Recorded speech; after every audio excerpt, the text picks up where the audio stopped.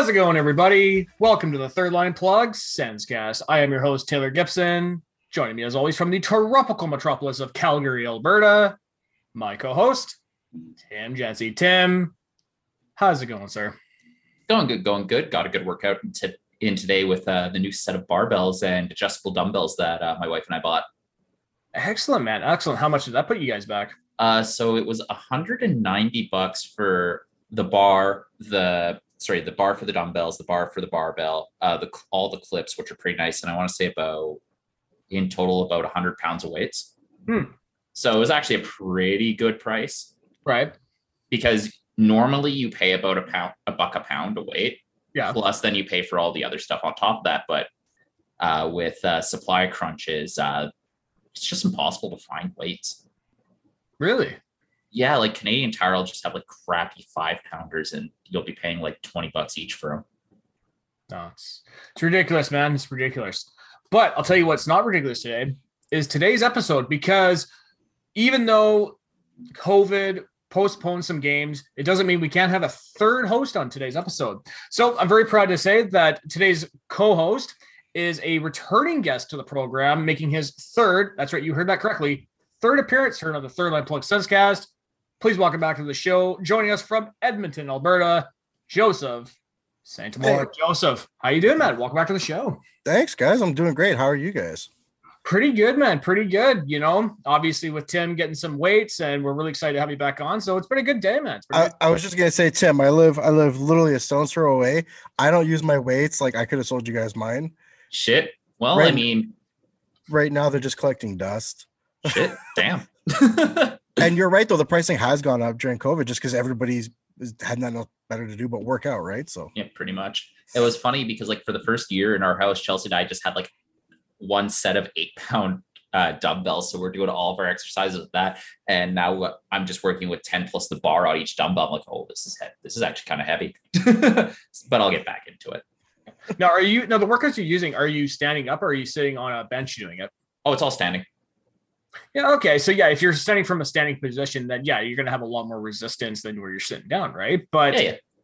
But no, even for us, like even during COVID, like we bought a treadmill and that's what kind of kept me in shape, because honestly, I get it. The COVID weight really was put on a little bit. I mean, when you're going through how much beer and snacks over several days, it's just like, okay, something's going to change here, guys. I had to quit smoking plus COVID. That's the weight I gained. Wow. So, but I have a toddler. I have a toddler though. That's true. Well, it's funny, Joseph, because last time you were on, your little one was what, maybe a year old, if that? Not even. I think he was, if I'm not wrong, maybe just 4 or 5 months old. Yeah, because I think it's been 2 years since you last been on the show. So just about almost 2.5. Yeah, and now he's going to be 3 in 3 weeks. Wow.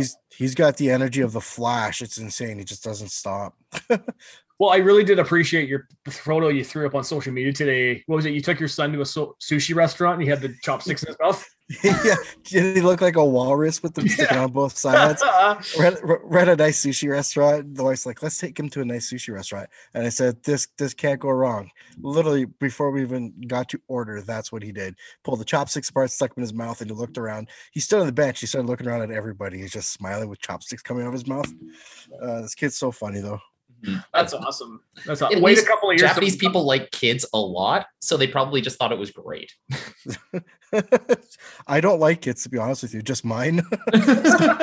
So if I looked at that, I probably would have been like, I'm annoyed. Yeah.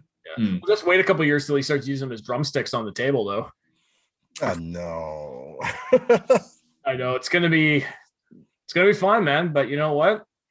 Hey, he's yours and not anybody else's. So all you can do is laugh, right? Preach. Yeah.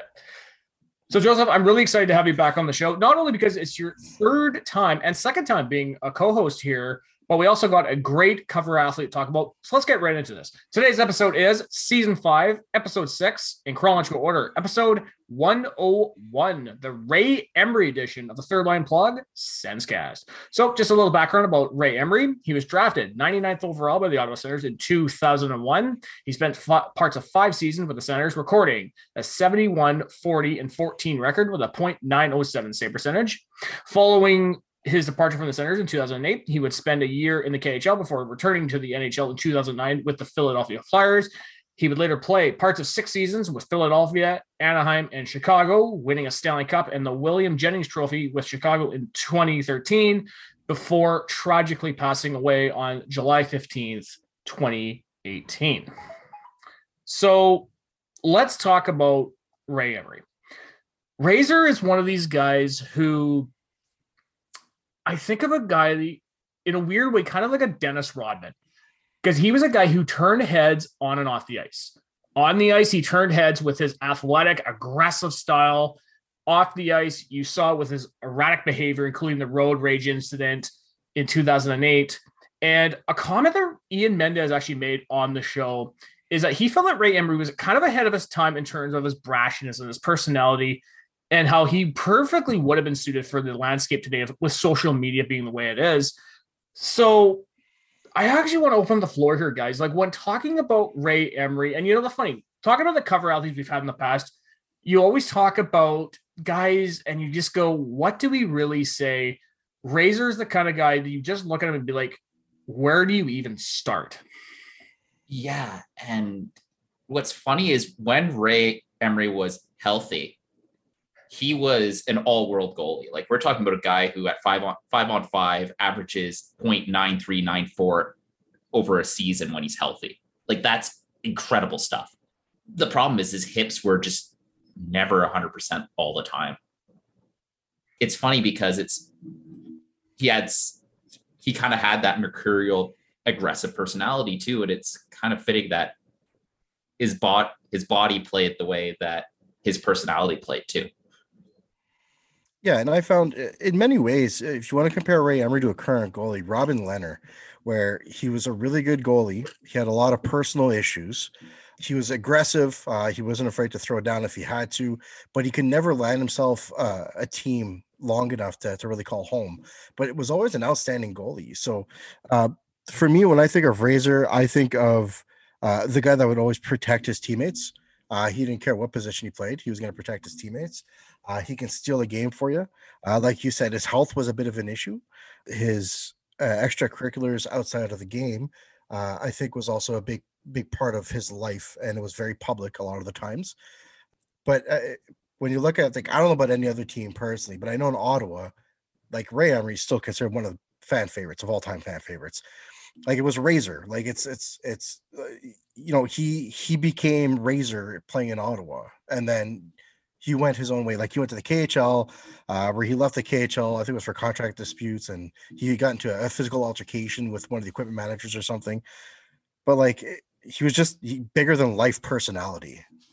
I mean, like, looking back at it, Ray Emery's justification for getting into that physical altercation with the equipment trainer in the KHL is, like, he got called the N-word, basically. So it's like, at that point, I'm not surprised Ray Emery did that, and I can't really lay fault to the guy. Yeah, so two things about that is, one, I didn't even know that. I never looked into it too deep. Of course, him being out of the league, I was paying attention to what's happening in the league. Yeah. And two, I guess it's going to sound terrible. It's not against the KHL, but at the same time, when you're playing in a Russian league, does it really surprise you that stuff like that happens? It doesn't surprise me. No, it doesn't. And, it's funny because when talking about the KHL, and obviously shows like Spit and Chicklets, I think, have really revealed just how the KHL really runs teams when you talk about the mafia side of it. And now with this whole thing with Ray Emery, when talking about Razor, one of the things that really comes to mind, especially when you look at it nowadays instead of then, is really when you look at Ray Emery off the ice, he was kind of like a hockey version of Allen Iverson in a weird way. He had the rope chains, the backwards hat, the tattoos, and obviously with the NHL being a predominantly white sport, the NHL was very behind the times when it came to minority players and how they presented themselves. You saw it in the NFL with the Deion Sanders. You saw it in the NBA with the Allen Iversons, and along comes Ray Emery. And the NHL had never seen anything or anybody like this. And they're just like, what? Okay, how do we really present this, but also how do we even really take this, right? Because I remember even TSN years ago would show him with like the flashy suits and the white Hummer, and you saw like, holy shit, like, here's a guy who's so out of the box of the time that the Don Cherry loved him for the suits. Don Cherry loved Ray Emery for the suits. Yeah, well, he had some great suits though. Let's be honest. He did. Well, they popped. Holy shit. Did you guys ever hear the cockroach story? The parking lot cockroach story? It's so good. Yeah. Yeah, you guys. With fucking Alfie pays him $500 to I think what it was is all the players that were in attendance kind of dug in their wallets for put together like $500. Right. And then they found like the cockroach on the right outside the orange Lambo, and then they gave him the money to eat it, and he did it. And then he used it for a tattoo. Yeah. That guy, honestly, man, that's one thing I loved about him too, was like crazy stupid things like that I'm like $500. I'm like, whoa, I'll do that for $500. To him, his mentality was like, yeah, I'll do that for $500 because I'm still the average guy. It was just 100%. Well, and when talking about Ray Emery, the one guy that always comes to mind is Brian McGrattan. And McGrattan got interviewed by Spit Chicklets, I don't know, maybe a couple of years ago now, and he talked at length about Ray Emery and his time in Ottawa. And the one story that really sticks out is when they were playing in bingo. And the one story was that it was a Halloween party, and I believe Brian went as Happy Gilmore and Ray Emery went as Chubbs. And so somebody in the bar, because Razor, I guess, went to Golf Town or one of these sort of stores. So he had like the sweater and everything with the tags, and somebody tried to grab the tags off. Well, somebody did. And next thing you know, Razor's chasing him through the bar into the parking garage, and McGrattan's coming right after him. And they got into an altercation in the parking garage. And that was sort of the thing when you talk about aggressive style that Ray Emery did, I think it really was his downfall in Ottawa. And it's funny how winning really does mitigate a lot of things, because when you saw in 2007, his behavior might have been very acceptable because the Sens were winning. 1 year later, when the Sens really nosedived into the ground and you saw how Ray Emery really presented himself, it was like, okay, this is not funny. This is more of a distraction more than anything. Yeah, which is sad. I mean, right now I would love to have Ray Emery in his prime in Ottawa, just with all the goaltending foes that are happening. But yeah, it really was a distraction. Like you said, I remember being late to the airport, getting into that little bumper, the little accident on the highway on the way to the airport, or was it when he got off the plane? And it was in Anaheim, and it was just crazy, right? Just stuff like that. And then I was listening to it not too long ago. A friend of mine sent it to me on YouTube, and he was just like, "Hey, remember this?" And it's that belly rap with Ray Emery in the intro. And it was just so classic. And then when they start rapping about all the names, you're like, man, I totally forgot about this. This is so awesome. Ray Emery was into everything. I loved it. He was. There's that photo of him with Snoop Dogg, and Snoop Dogg's wearing the Sens jersey. Shit's classic. Yeah, it's awesome, man. I swear to God. He, that guy, I think got us a lot of publicity outside of Ottawa because he's Ray Emery, right? He did. And it's funny because when you see how talented of a team the Senators were at the time, when you look at, you had the cash line, you had Wade Redden, you had Mike Fisher, and yet when people who are casual hockey fans, Ray Emery is generally the one guy that they think of that period of time. Now, the one moment I do got to ask is when talking about memorable moments, the fight with Marty Biron / Andrew Peters in Buffalo in 2007, that's got to be the single defining moment of his tenure in Ottawa. Would you guys agree? Yes. It's as far as like when you think of the first thing that comes to mind visibly, like when you think about it. Yeah. That's the first thing I think of is him and Peters holding each other and Ray Emery's smile. It's that picture. Or it's like him skating up to Marty Biron with this big fucking grin on his face. I'm going to kick your ass. And it's just like, fuck, he did. Peter always like shit. Well, it's just like that whole brawl is like an iconic moment for that Sens era because it sums up a very strong rivalry so well, which is now gone. Yeah. Which is sad, right? Because when you think of the rivalries the Senators have, Toronto will always be the number one team that everybody thinks of. Buffalo was pretty close behind them because you look at their playoff series in 97, 99, 2006, 2007. And there's a series that I don't think are talked about as much as nearly, with exception of say 97, 2006, 2007. But, that rivalry with Buffalo though, and it's because both teams were good. A lot of people tend to forget how good Buffalo really was coming out of the lockout, where some publications really picked them as being a bottom feeder team. Now, the last thing I want to talk about Ray Emery is his tragic passing in 2018. And for myself, Joseph, I remember exactly where I was when I learned about Ray Emery's passing. And it's because I was actually with Tim at the time. Because when Ray Emery passed away, it was during the Stampede in Calgary. So Tim and his wife Chelsea took me out sightseeing. Like the final day, I was actually there. We got back to the hotel, and I'm opening up Twitter, and I see we got back to my house. No, we were at the apartment. Yeah, sorry, we were at my place, not the hotel. Sorry, my bad. Jesus, I don't live in a hotel. Come on, get your story straight, man. Don't take his side. Shut up. So anyway, yeah. So we get back to Tim's apartment, and I'm flipping through Twitter, and I see Bonk Smollett tweeted out. He says, "Oh my God, I can't believe about Ray Emery." And I'm thinking, what's he talking about? And I scroll down, and he keeps talking about it. So I'm like, okay, something's going on here because everybody's talking about it. So I Googled it, and Ray Emery had just announced that Ray Emery passed away. And I'm in the back of the rental car, and I'm like, holy shit. And Tim's looking at me going, what? I'm like, Ray Emery just died. Like, that's a moment right there where you're like, oh my God, like 35 years old too. That's what really shocked me more than anything, because it was just like, you know, you think of a guy who you saw how he played in Ottawa. His career was on the downturn. He turns his career around, wins the Stanley Cup. Everything looks great. And then he loses his life in the end. Yeah, and the circumstances around his drowning, a lot came out, right? And it's just he partied a little too much that night, I guess. But I mean, that's just a story that we heard, right? How many athletes do that? We just don't hear about it, right? Because, you know, they don't drown. But I guarantee you, so many people came out judging him. It was just like, do you know how many NHL players probably do the exact same thing every year, and you just don't know about it? Yeah.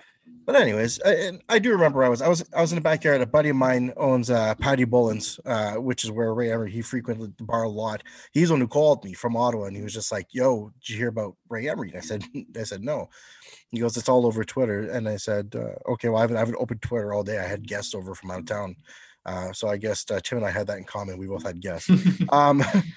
So I opened Twitter, and I was just trying to find whatever information I can find, and then I think when I first got the full story was actually on ET Canada. His ex-girlfriend, Keisha Shante, right, is from Ottawa as well, and she was on ET Canada. And one of the hosts had kind of broke the full out story as to what happened, and I was just like, holy crap, like that's crazy. It was. And, you know, even going back, I mean, when you watch the Ray Emery tribute they did versus the Dallas Stars, the shot that breaks my heart every time I see it was Jason Spezza on the bench, and you can see him just full on breaking down on the bench. Yeah, it's tough because he had a lot of friends in the league. Like, he made a lot of friends. Like, him and Spezza were really good friends. I know him and Wade Redden were really good friends as well. And it's just, yeah, him and McGrattan and him had a lot of the same struggles outside of the game, right? So I think they grew their bond that way as well. And they're both, you know, they like to fight.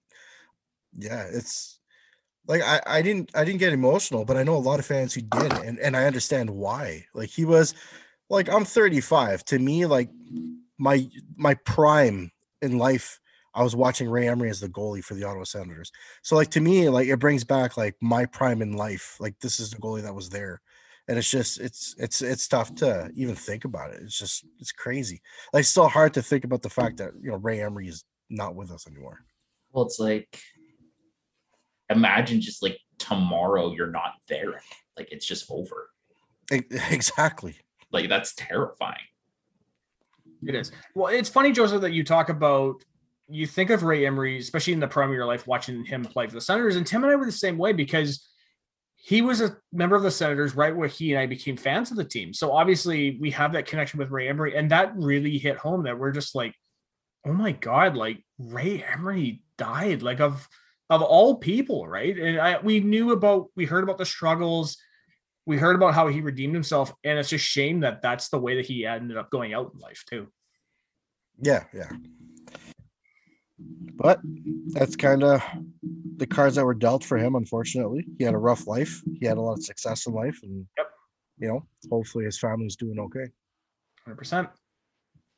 So we got to plug in next week's Cover Athlete poll because next week's episode is season 5, episode 7, in chronological order, episode 102. Now we got 3 big names on the board. We've got Neon Dion Phaneuf, Dylan DeMello, and Artem Zub. Oh, we're gonna have a good amount to talk about no matter who wins that poll, right? 100%. It's tough, man, because Dion Phaneuf, we joke, call him a pylon, but he was a big part of the Senators' run and their identity. Those Boston goals, holy shit! Yeah, exactly, right. And then Zub, well, it's Zub. Like, you just can't not talk about Zub. Zub is Zub today, right? And then DeMello's, though, to me, DeMello's the guy that got away. He was really solid in Ottawa. So those are 3 guys who, in one way or another, have had or currently have a big impact on the team. 100%. And, like I said, like, we're going to have a lot to say about it, regardless of who wins. And at the moment, I checked before we started this recording, Artem Zub is currently winning. So I'm not surprised. I'm obviously, but we're going to have a lot to talk about for next week's episode, Tim. Mm-hmm. And it'll be good. 100%. Now, it's also going to be good is that, as I said off the top, this is the first time Joseph's been on the show in a couple of years. So, Joseph, we got to get a little bit of an update of what you've been up to the last couple of years, because anybody who's followed you on social media or followed your work, you've had your hand in quite a number of things regarding the Ottawa Senators. So do you mind giving our listeners an update on what you've been up to since you've last appeared on the show? Yeah, sure. So we had started a website / podcast called The New Era Sens. It was myself, Nick from who's now with the Future Sickos. Shout out to him and to them. And sorry, I'm shouting out another podcast on your podcast. They're friends of it. They're all friends, right? We all know Derek, Brandon, and all. They're all our friends. Yep. And Naftali, and then it grew from there. And we just felt we could do a lot more, so we created the New Era Hockey Network, which branched out to all the Canadian teams. I've since, for many different reasons, I've parted ways with them and kind of handed the keys to somebody else. Decided to start a new show that was just a hockey general show, not just Ottawa Senators. As much as I love my Senators, I always find myself having a lot to say about many different topics, players, and teams, and I just felt a little handcuffed talking about just our boys. So there's a few things in the mix right now, I's to be dotted and T's to be crossed before the new show can jump off the ground. It is going to be called the Weekly Wraparound Show. It's going to feature pretty much updates and pretty much everything from, the last week of hockey, big news, trades, injuries, whatever. But then it's also going to feature different cool segments and fun stuff. So again, I don't want to get too much into it just because there's a lot of work to do before we can get off the ground. But that's kind of been where I'm at. I was really focused on the New Era Sens and the New Era Hockey Network for a long time. Put in a lot of work with them. They're still doing pretty well. I think their website is no longer, I think they're just doing podcasts now. They're not doing articles and stuff anymore. The website's no longer there. But yeah, that's kind of where I've been at. Parenthood has been a lot of my life. Like I said earlier, we had last time we talked, my kid was probably like 6-7 months old. He's going to be 3 in like 3 weeks. And he's crazy. So that's kind of where my life's been since the last time I was on the show. Well, you've been talking about New Era Sens. I know, like, when the site first started up, and we obviously worked together. Derek and Brendan, we kind of knew each other through doing the podcast, and through the show, like, we got to work with Jackson Schwam, who did one of our episodes, and he was fantastic. Obviously, shout out to Jackson from Victoria.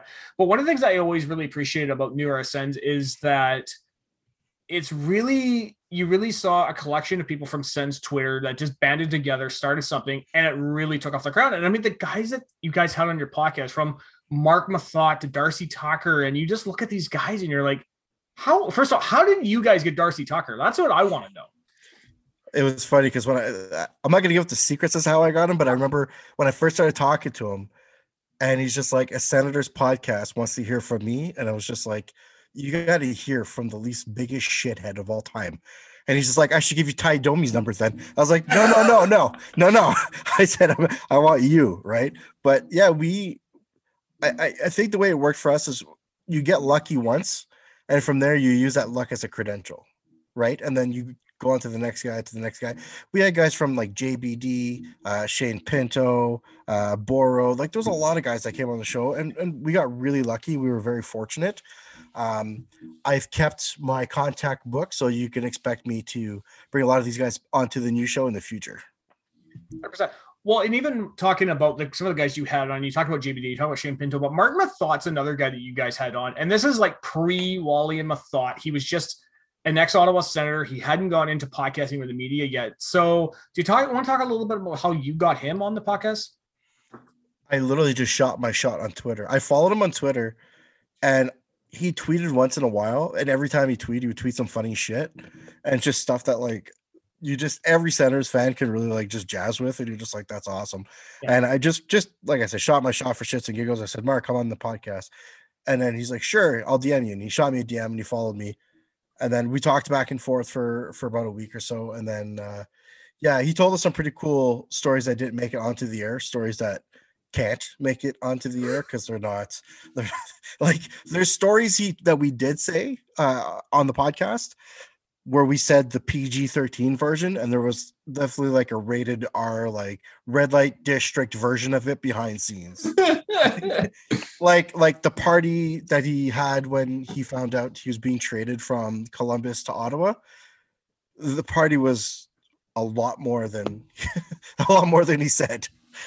Oh, I can only imagine. And I know even with the people that we've got a chance to work with, where like, again, talking about William, I thought with Craig Medaglia, we got to talk with Jamie McLennan, Ian Mendez. Some of the stories that we've got off the air from those guys, it's just like, that's amazing. Like that really is cool. And that's the kind of stuff that you really love hearing, especially as a fan, right? Because when you like going back to Spit and Check, that's when you hear those stories, you think that's amazing that in 2021, we're now hearing these stories, right? And now like there's specialty podcasts from New RSNs, Future Sickos, go down the list of all the Sens podcasts where guys who played for the Senators are agreeing to do these podcasts now. And that's like, wow, like never in our wildest dreams would we ever have gotten a Mark Mathott or a Ron Tognott or whoever to agree, right? I don't know if you guys heard the story that Tucker told about the time he played with the Leafs on the show. So like we asked him, like, give us one story that no one really knows about, right? And he said, he's like, Alfie took a cheap shot and hurt my shoulder, and we're like, oh, it wasn't a cheap shot, but anyways, we all know the hit he's talking about. Yep. He goes, and he's like, I think after that, it was the year after that was a lockout. He goes, and then the year after that, I think we played Ottawa. He's like, I think it was like the third or fourth game into the season. He's like, and I took a run at Alfie. He's like, and I got a penalty, but I got a good run at Alfie, but I took a penalty. And then Ottawa scored and it ended up being the game-winning goal. He goes, after the game, he goes, one of the assistant coaches walks in and says, hey, Pat Quinn wants to talk to you. Go to his office.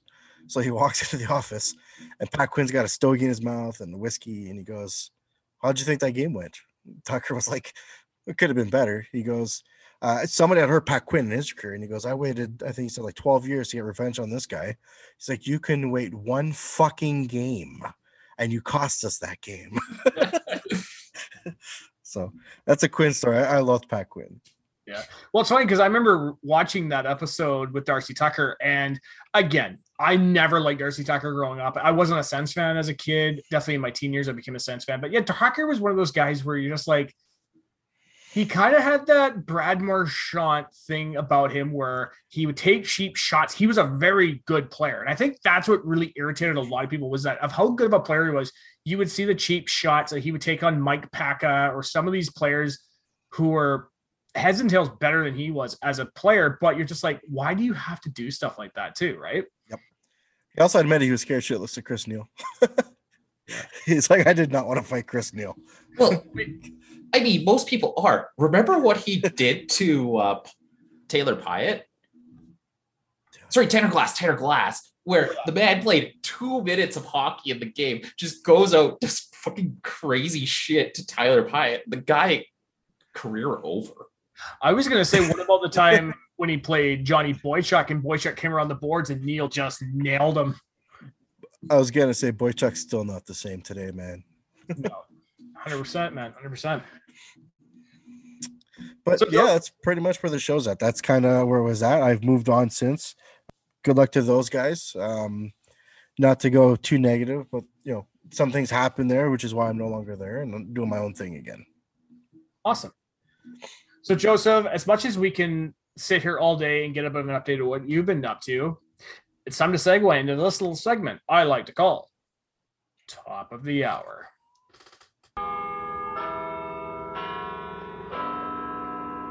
Oh, good stuff. Good stuff. Okay. So we got a couple of congratulations we got to give out to. First of all, we got to give a big congratulations to Edmonton Oilers captain Connor McDavid, who became the 7th player in franchise history to record 600 career points. McDavid, drafted first overall by Edmonton in 2015, had recorded 10 goals, 16 assists for 26 points in 13 games for Edmonton at the time of the story. I mean, at what point, like, where do you really say about Connor McDavid anymore, right? Because you're just like, you struggle to find words to talk about him because you're just like, you see the talent, you see the kind of player he is, and you're just like, wow. Well, think about it. If he continues at this pace, which isn't unrealistic given last season, he's going to have a Gretzky season in the modern fucking NHL.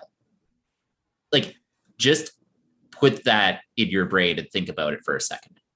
I don't think he's going to hit Gretzky numbers. I think Lemieux numbers, maybe. But, you know, I think because you look at how good the goalies are nowadays and you see how tighter defense they play. Hey, he's on pace for a 200-point season. I get that, but you got to realize is that he had a 100-point season in 50 games last year. It's not out of the question. Joseph, do you see what I have to deal with every week now? I agree with it, man. I really do. Do you guys know what 23andMe is? The DNA testing? Yep. I'm gonna tweet them and I'm gonna tell them that I need a kit sent to Connor McDavid because I swear that man has the blood of Jesus Christ running through him. And if that is the case, the NHL should be kicking out McDavid because that's not fair. Yeah. But the thing about Connor McDavid is that I understand if he maintains this pace, then yes, he can hit those numbers. But again, he's like anybody else. He's going to hit the lulls. He's going to hit those kind of numbers. But, you know, he probably is the closest thing Edmonton's ever had to a Gretzky since the 80s. If I'm being perfectly honest, there hasn't been another player that come along that's like him. Tay, are you sure you're not just salty that you had to settle for Draisaitl in your hockey pool and not Connor McDavid? No, because I'm first overall in our hockey pool. I'm sorry that my team had 10 injuries. Honestly, like, Connor McDavid, I mean, okay, first off, I would be happy to take Leon Draisaitl right now in my pool, okay, because I picked 6 in a snake draft and I got nothing good, okay? But the thing with Connor McDavid, could you imagine him with, like, really good wingers? Like, picture him at the Olympics with the best, like that. I'm literally, like, disgusted by what he's going to do at the Olympics. Like, no team's going to stand a chance. Put him, like, with any really good wingers and just see what happens.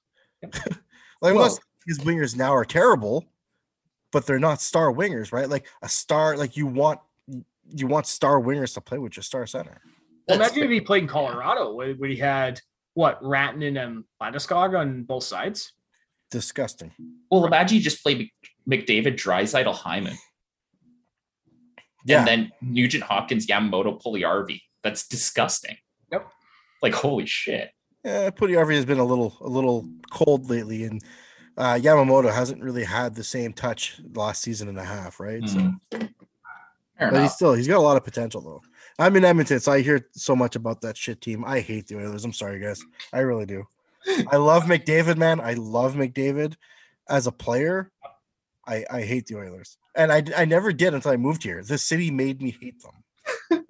That's not funny, eh? When you move to a hockey crazy city like Edmonton, you either have one of two reactions. You either love their team or hate their team. My wife is from St. Albert. She hates she can't believe in the Oilers. I saw a giant billboard with McDavid's face on it for 3 years every morning. Yeah. And it's just every morning you're just driving by and you're just giving that thing the middle finger and you're like, I hate you. Well, isn't that hilarious, eh? When you talking about the billboard of McDavid in Edmonton, when I went to Ottawa a few years ago, you never saw any advertisement for the Senators at all, anywhere in that city. Here you see a lot of Go Auto and McDavid ads and whatever else he's got his finger, and you see that a lot, right? But at the end of the day, it's smart marketing. You got Connor McDavid, the best player on the planet, right? Yeah. Why not? Yeah, but even back in the day when we had Erik Karlsson, you never saw any advertisement for him at all. Yeah, no, that's true. Excuse me. Just one story I want to talk about here, Joseph, before we head on to our excuse me. Our second story is that one of my buddies, he's a big Chicago fan, but his dad's a diehard Oilers fan. And so when they signed Zach Hyman, my buddy phoned me and he's talking to me and he goes, yeah, I heard from my dad. He can't believe that they got Zach Hyman. His exact words were, I can't believe we signed Zach Hyman with 2 busted fucking knees for $7 million. I actually thought it was a really good signing. Like, not the money. I just thought literally like they've been looking for somebody that could play with McDavid for a while. And I was like, Hyman is the guy that can play with McDavid. So I thought it was going to be a good pairing. And he hasn't been bad by any means. He's been really good. 100%. So again, if he stays healthy. Yeah. But it's funny, even like, again, talking about my buddy when he was talking about, because they'd signed Hyman and then they made the deal, did land Duncan Keith. And he's like, yeah, I can't believe you signed $7 million for that guy and then landed a beach bum as well. I mean, Chicago. I don't understand. No, what the hell happened to Duncan Keith between this season and last season? He's competent on defense again. What the fuck happened? He just wanted to get out of the shit show Chicago had coming. Honestly, fair. Oh, yeah. And believe me, when we get into the top of the hour, we're definitely going to talk a little bit about shit show. But we got to move on to another marquee NHL franchise, the Pittsburgh Penguins, because Penguins captain Sidney Crosby passed Gilbert Perreault for 34th on the all-time points list with 1,327. Crosby, drafted first overall by Pittsburgh in 2005, had recorded 1 goal, 1 assist for 2 points in 4 games for Pittsburgh this season. When talking about Crosby, the one thing I always think of, and I bring it every time that Crosby makes Top of the Hour, he's kind of like Mario Lemieux. Imagine what his numbers would be had he not had COVID, missed almost a year of hockey, and just the overall injuries he's had in his career. It's crazy that you even said that, because I literally had this conversation, I think last Thursday. And I said, you got McDavid, who's the best player in the world, and the ties to Gretzky with the Oilers, right? And then you got Crosby, whose ties to Lemieux are the same thing, except it's just with all the injuries, it's insane. Like, I'm sorry, it really bothers me because I honestly think Lemieux could have been better than Gretzky. Yep. I honestly think so. And had I had to choose one to have on like my lifetime fantasy league, I would have chosen Lemieux because he was more hard-nosed. He was a harder worker. Like, it's, Gretzky, don't get me wrong. I will not take anything away from Gretzky. He is the greatest to ever play the game, and his stats say it, his records say it. But I think Lemieux could have been the best, just like I think Crosby could have been a lot better if he wasn't falling apart every season. Well, it's funny because I think Mark Madden, who is a reporter for the Penguins in Pittsburgh, he put it best when he talked about Gretzky and Lemieux, and he says Gretzky was more of a cerebral player. You saw him on the ice, but he would just put up points, and you didn't really notice him. Mario Lemieux was more of a, I've got the puck, here I come, and there's nothing you're going to do to stop me. Because Mario Lemieux was, 6'4", 6'5"? The guy was just an absolute beast on skates. And then how do you even stop Mario Lemieux? You can't put 2 or 3 guys on him because you look over, you have either Ron Francis, Jaromir Jagr, Kevin Stevens on either side of him, right? So who do you really stop in that? I remember hearing Broder say it once. He said the most terrifying thing on the planet is knowing Jagr and Lemieux are on the ice at the same time. He's like, that was the scariest thing as a goalie. And he's like, and if that's me telling you, I guarantee you every other goalie thought the same thing. 100%. Anaheim Ducks captain Ryan Getzlaf became the 92nd player in NHL history to record 1,000 points. Getzlaf, drafted 19th overall by Anaheim in 2003, had recorded 1 goal, 17 assists for 18 points in 17 games for Anaheim this season.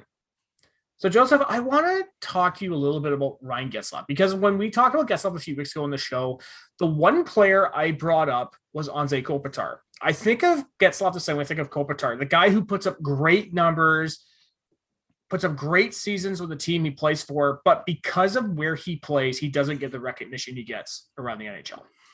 100%. They're both really good, strong centers. They're both really good at what they do. They're masters of what they do. And it's just like when Carlson, it's like when Carlson played for Ottawa, right? He always got recognition by media and stuff, but other fans never gave him the recognition because he played for Ottawa. So I think it's kind of the same thing. Those guys don't get the recognition because they play in California, right? And although California has been a really good hockey state the last few years, again, like you said, I just don't think they get the recognition because they're in California. But Getzlaf is people can't forget he's a Stanley Cup champion. He's having a really good season. I mean, he hasn't put up many goals, but like you said, what is it, 17 assists? Yep. Like that's really good. Like he's having a really good season. An Olympian, World Juniors, like the guy's done it all. He's got nothing left to prove, but he's still playing the game and he's doing it really well. I would love to have Getzlaf on the Ottawa Senators. He doesn't fit kind of what we're doing right now in Ottawa, but I would love to have Getzlaf in Ottawa. Like that guy is a beast. Well, especially because he reminds me, especially what he plays, he reminds me a lot of a Jason Spezza, where he was definitely a playmaker. He had guys on both sides of him that could put up points, whether it be Bobby Ryan or a Corey Perry. And Corey Perry, a lot of people tend to forget, he scored 50 goals in the NHL. If you ask any hockey fan, did Corey Perry score 50 goals? They could have never told you that. That says a lot, especially because here on the West Coast, and I've said this again and again, teams on the and players on the West Coast, unless you're a Connor McDavid or you've won Stanley Cups, the East Coast media does not care. They do not pay attention to you. 100%. Yeah. One thing I liked about Getzlaf, and I know it's not the same position, but like Ginla was a centerman, but I find their mentality, in the game is the same. Like Iggy will drop the gloves way more, but I just felt like they're both really hard-nosed players who grind. They're still part of that old school game, right? But they still have the skills that you need for the new school. And that's one thing I've always liked about Getzlaf is he was like the middle of both classes, old school, new school, and you had all the skills of both sides. Well, and I think it really goes to show the draft class that Brian Murray really put in Anaheim 2003, because not only did he land Getzlaf, but he landed Corey Perry in the first round of 2003. Oh, Brian Murray was a genius. And I honestly, people have been talking about it, and hopefully it happens. He gets put in the Hockey Hall of Fame, but conversation for another day. Yep. Perry, this episode. Yeah, there you go. Perry and Getzlaf together was brilliant. Was one of the scariest 1-2 punches in the NHL for years. And when they won the Stanley Cup, those guys were pain in the asses against Ottawa. They were pain in the fucking asses. I hated playing against them, but I loved, I always traded for both of them. In my NHL games, I would trade. I'd go to Anaheim and trade for them. So good. But it's funny, even when talking about Getzlaf and Perry in Anaheim, you definitely think of a Curry and Solani, but more of a physical presence that they brought as well. Yeah, the Canadian versus the European style of game was way more. They were more gentle as opposed to the Canadians who were like, we're gonna bash you, we're not afraid to go. Although you had guys like Peter Forsberg, who honestly could play both styles, right? He came into the NHL throwing the body around and could score 40 plus goals if he needed to. Oh, 100%. And sorry, I didn't mean to generalize all Europeans. I just meant those specific two versus the two that we're talking about. Yeah. And when I think of Perry, I just think of the prankster, right? Like the shithead of the team. I don't know. I remember when I was talking to Bobby Ryan, he was telling the story. I can't remember the full story, but how Corey Perry had to lost a bet and he had to, I'm so French, pay a compliment to Boudreaux. And he's like, if you know Boudreaux, it's impossible to compliment the guy with. So he said something positive, something really good to Boudreaux, and Boudreaux just looked at him like, what the fuck are you talking about? Get off the ice. Perry was the funniest and the goofiest guy from my understanding. So I would have loved to I'd love to be Perry. He's one of the guys in the NHL today that I would love to sit down, have a beer with. He's definitely the new Marian Hossa of, the last 2 Stanley Cup finals he's played on the losing side. If he goes 3 for 3 this year, boy, I'll tell you. I don't know. Like Marian Hossa, that meme will be gone. It will be forever be the Corey Perry meme. Yeah, but I don't think Tampa's not built for the 3-peat in first place, right?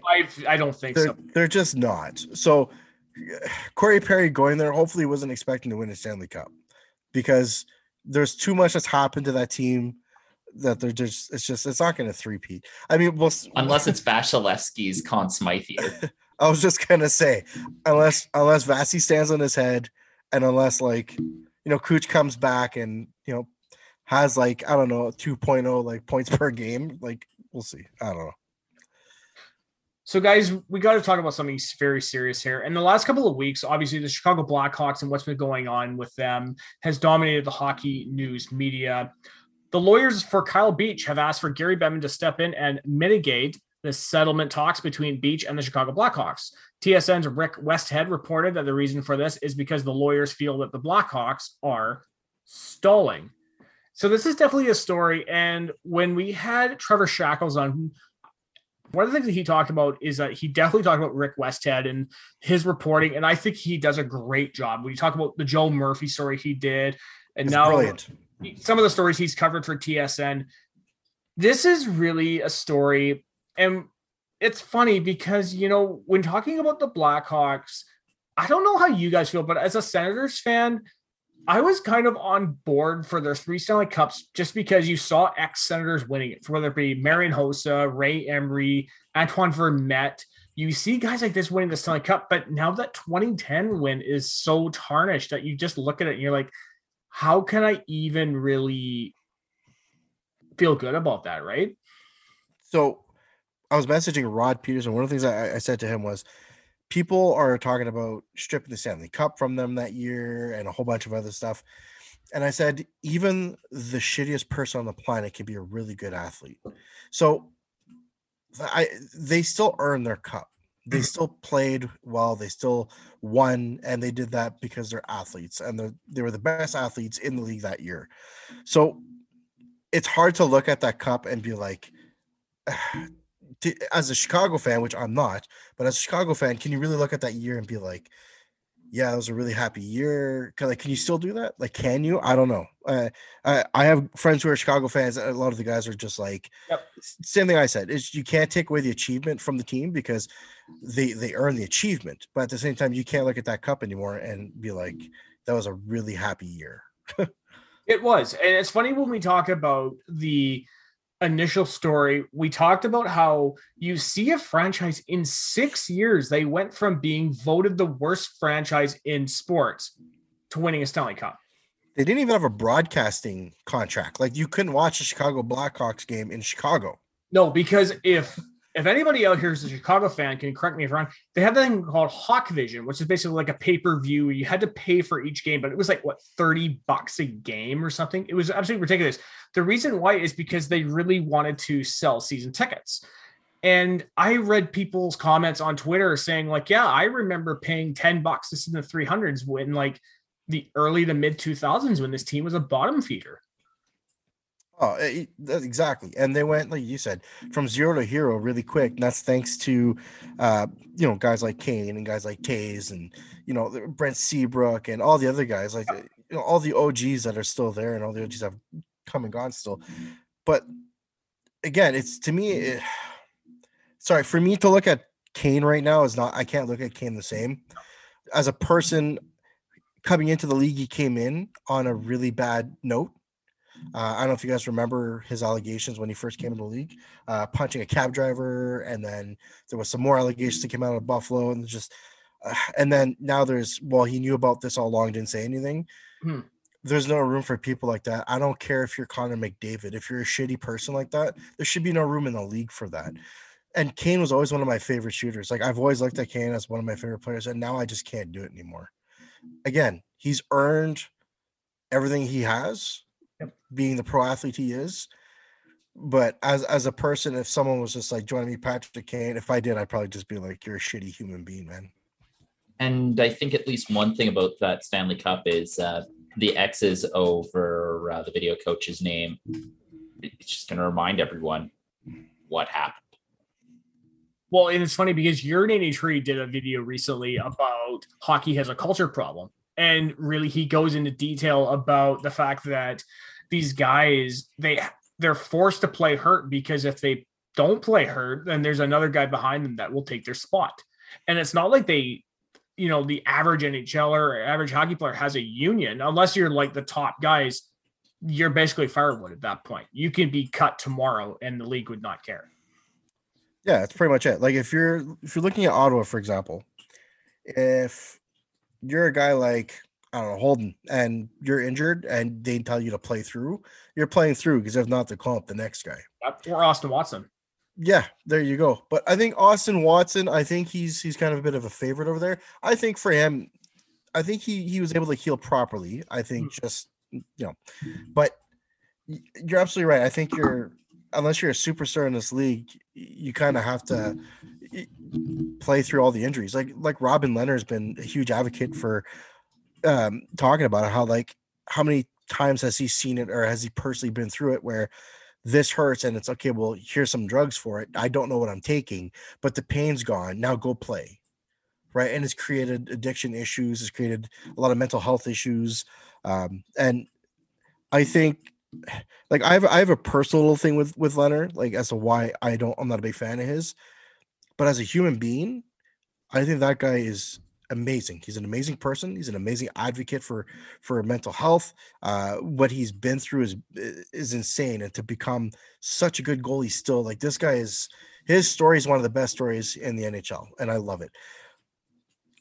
But again, Robin Lehner's talking about this stuff, but nobody else is. Yeah. Why has it gone silent again? Exactly. Well, even go back to Rick Westhead. I don't know if you watched that report he did on the guys like Ryan Kessler and the trainer from the San Diego Gulls when it came to painkillers. And now Ryan Getzlaf is now living with Crohn's disease or whatever he's living with post-career because of the drugs that they were pumping into him just to get him on the ice. Oh yeah, there's a lot of guys out there. Again, there's the guys who have passed away, guys who have taken their own lives. There's just so much dark into the NHL. It's insane. And like you said, it does have a culture problem. And as bad as it is, you don't want to hear these stories because you don't want to believe it happens. But the good thing about these stories is it really shows the dark side of the NHL. And you really kind of hope that hey, listen, this happened. It's out in the open. A lot has to change now because now people know about this stuff. It can't be happening anymore. Well, look at the enforcers' death from 10 years ago, right? Where the NHL basically said, CTE is not a problem. And now they're recognizing that it's not just enforcers, because you had the guy, I remember that, I think René Robert or one of the guys from the French Connection in Buffalo, where after he passed away, they found out that he had CTE and he wasn't even an enforcer. He was a scorer. Well, that's exactly it, right? Because it's not just enforcers that take hits to the head. Everybody takes hits to the head. Yep. Think of Sidney Crosby. If he was to die tomorrow and you looked at his brain, what would that look like, right? Especially if all the head injuries he's had, especially 10 years ago, regardless of who you are in the NHL, you're going to take those hits and you're going to suffer those injuries, regardless of what your name is. 100%. Look, man, look at Crosby, for example. That guy's taken a lot of concussion. He's missed a lot of times due to concussions, right? People go after the stars. It's that old conversation is, are we always going to need tough guys to throw gloves on? Yes, you're always going to need a tough guy to throw gloves because there's always going to be that goon who's going to go after your best player. He's going to take a shot at his head, right? And again, it's one of those things. Connor McDavid might be one of those guys who ends up having serious issues in the future because he's one of the best players in the league. Guys are constantly trying to take jabs at him any way they can. And he might be one of those guys that takes, a couple shots to the head in his career and ends up, screwing with him later on in life. Again, like you said, it's not just the guys who throw gloves. It's everyone and anyone. So moving on to our next story, guys, the Toronto Police have acquired forward Kyle Clifford from the St. Louis Blues for future considerations. Clifford recorded 4 goals, 3 assists for 7 points in 50 games for St. Louis last season. Now, I do want to add that this is Kyle Clifford's second tenure with the Leafs. So I don't know how deep you guys want to go into this because honestly, when you hear future considerations, it could be something, it could be nothing at this point. So basically, the Leafs have just acquired a player for maybe nothing at this point.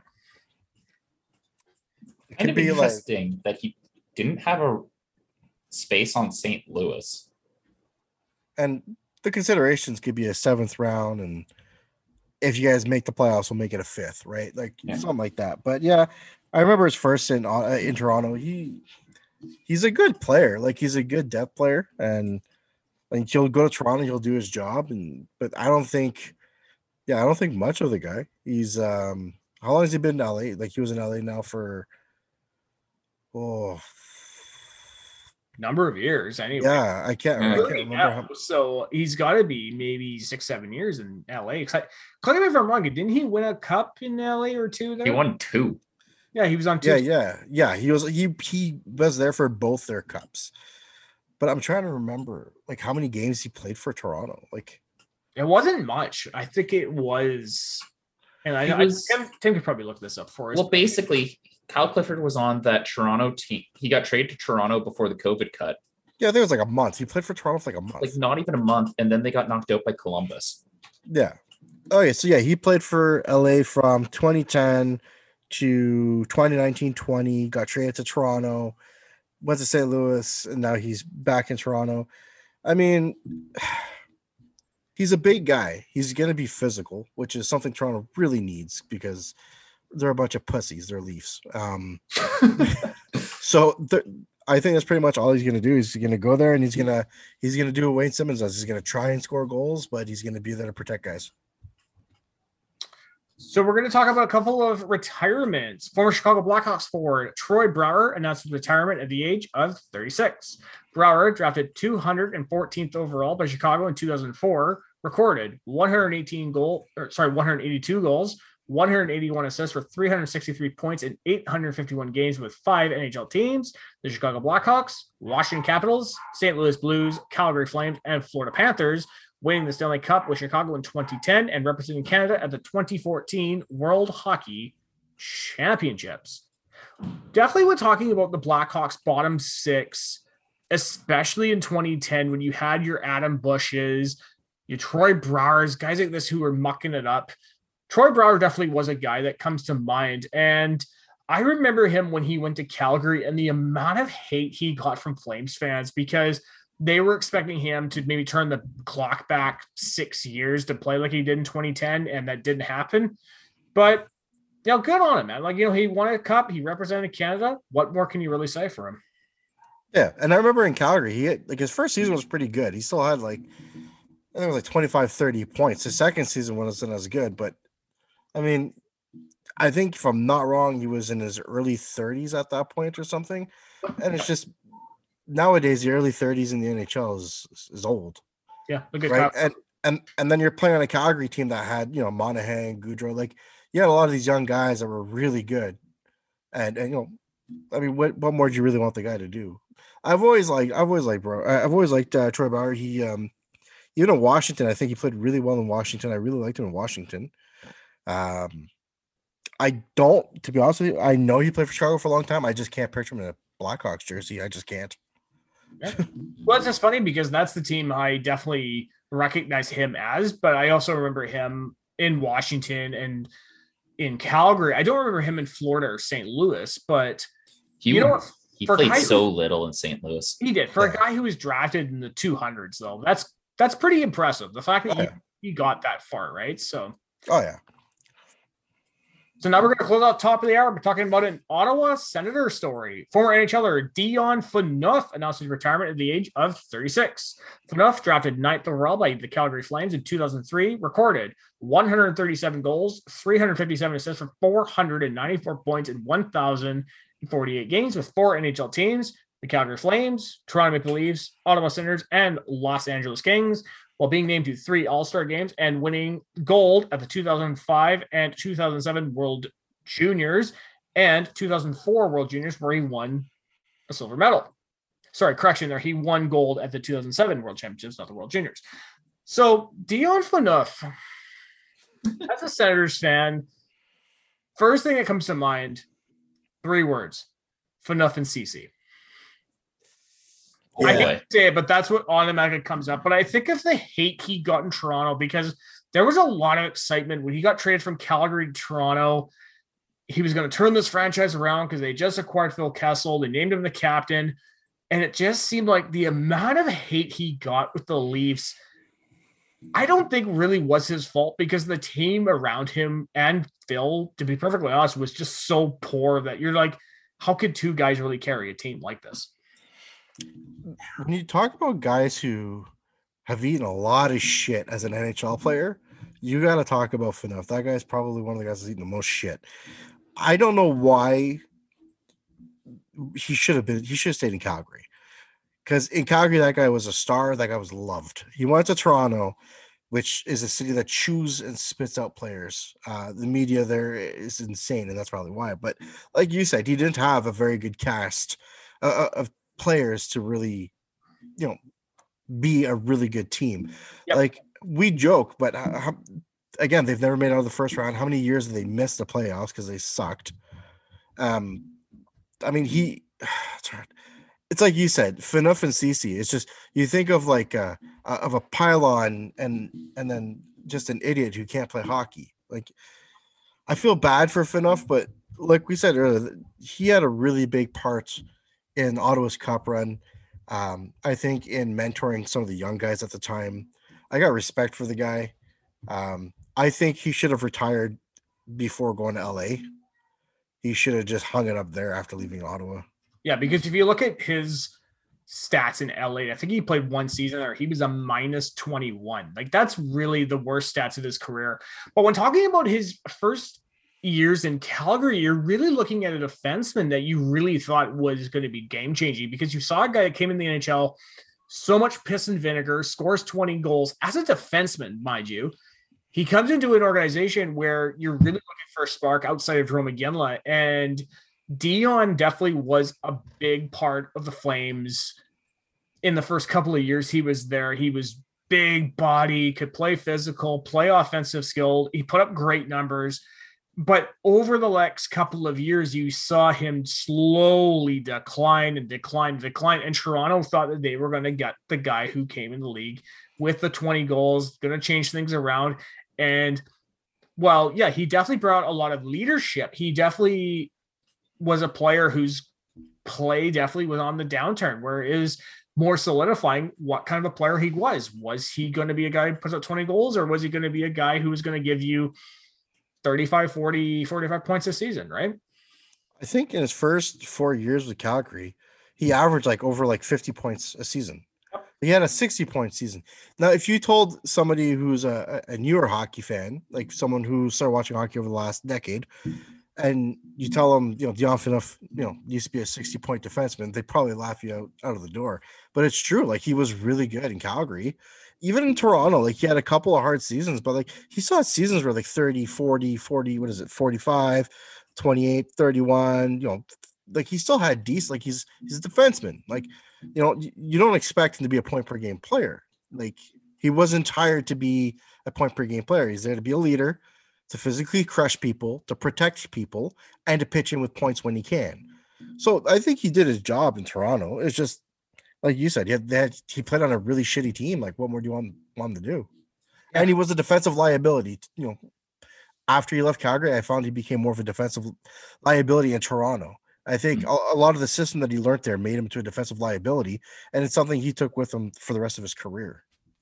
Yeah, and it's funny because as much as he was loved in Calgary, after the trade, that love turned to hatred. So the first game that I went to in Calgary, literally every time Dion Phaneuf touched the ice, the crowd would start just chanting Dion, Dion, just to get under his skin the whole time. You do not get that sort of treatment if you left in a good way. Or you're Adam Fox. You're Adam Fox, yeah. Well, totally off the topic, but just because of the whole Dion chant. Do you guys remember the time when Ray Emery, when people were like Emery, and he was just like raising his hands, like, "Come on, guys, keep going." Sorry. I just wanted to go back to the Razor thing. I love that. Yeah. antagonize the enemy. So good, so good. So, guys, that wraps up top of the hour, which would, for most episodes, mean it's time to start talking about some games. Now, unfortunately, because of COVID postponing games, we're going to take a quick break here in the Third Line Pulling Senscast, and we will return because we have got some Ottawa Senators stories we need to talk about. Coming right back. Hey everybody, this is Jackson Schwan from New Era Sens, and you're listening to the Third Line Plug Senscast. All right, we are back. So, guys, that was a great first half of the episode, and now it's time to turn our attention to the Ottawa Senators. Now, like I said, due to COVID, the Ottawa Senators had to postpone 3 games this week, but that doesn't mean we can talk about some Ottawa Senators stories. So we've got a couple of stories we need to talk about. Now, number one, right out of the gate, the Hockey Hall of Fame induction happened this past week, and a number of players got in. Jerome McGinley got in.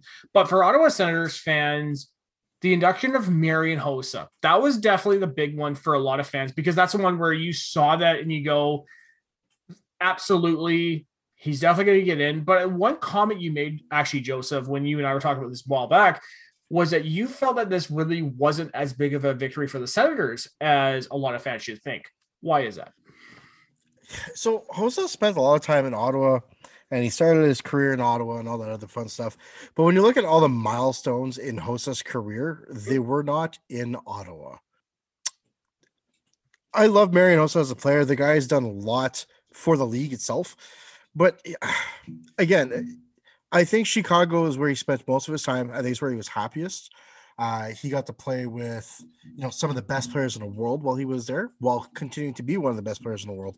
Now, I think Ottawa earned some of the, kudos to that, but I think he really developed more after he left. Yeah.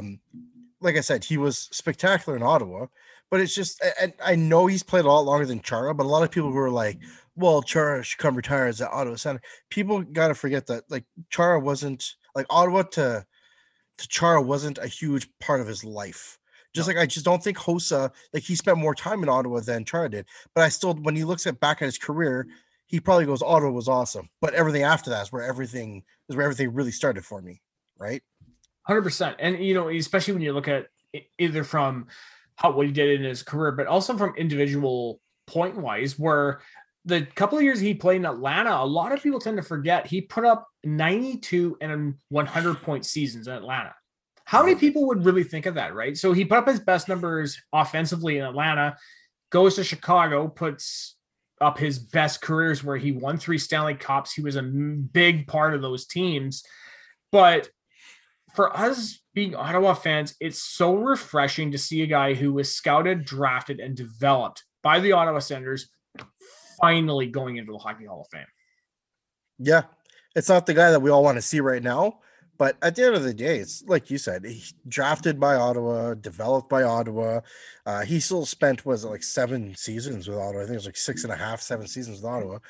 And he didn't have the numbers in Ottawa that he did after, like you said, when he went to Atlanta, where he had 100 points and 92 points. And then I think he split his season between Atlanta and Pittsburgh, which was 60 points, I think it was.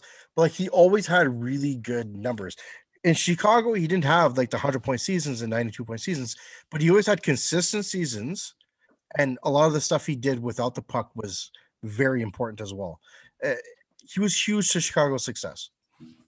Well, he's also huge to where you see hockey in Slovakia really came, especially for a country that produced Zdeno Chara, Zygmunt Palffy. But when you think of hockey in Slovakia, Marian Hossa will first and foremost be the player that everybody thinks of. Always, 100%. Yeah. Well, and I can't fail to mention that Marian Hossa was my very first favorite Ottawa Senator. And I'm just looking at the 2 Hossa figures I have here on the wall, which is amazing. Now, sticking with the Hockey Hall of Fame, of course, with the induction of this past week, the one big sticking point for Senators fans, and Tim and I have talked about this on the show, was the induction of Kevin Lowe.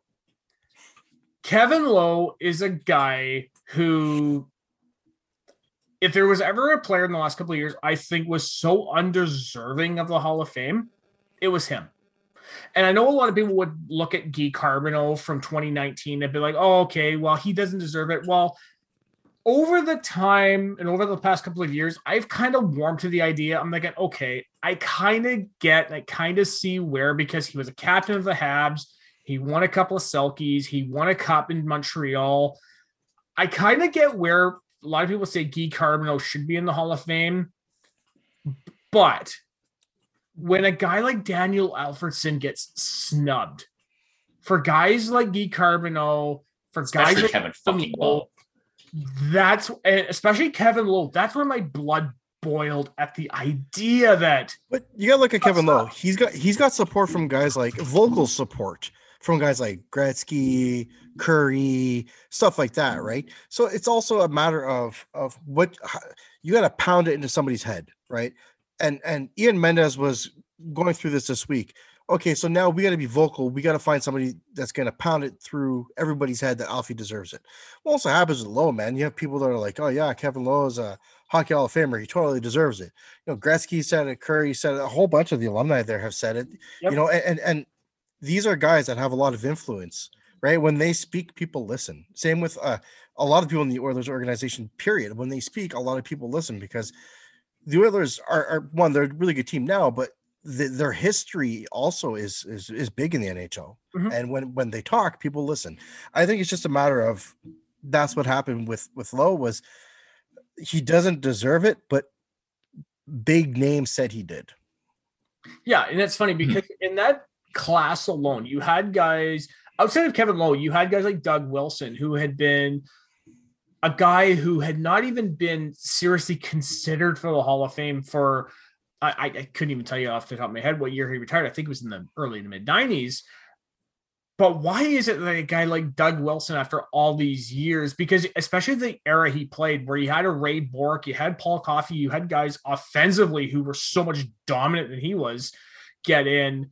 But a guy like Kevin Lowe, because when you think of the 80s Oilers, who do you really think of? When you think of Gretzky, you think of Curry, you think of Messier, Fuhrer, Anderson, you think of the guys up front, you don't think of the guys on the back end.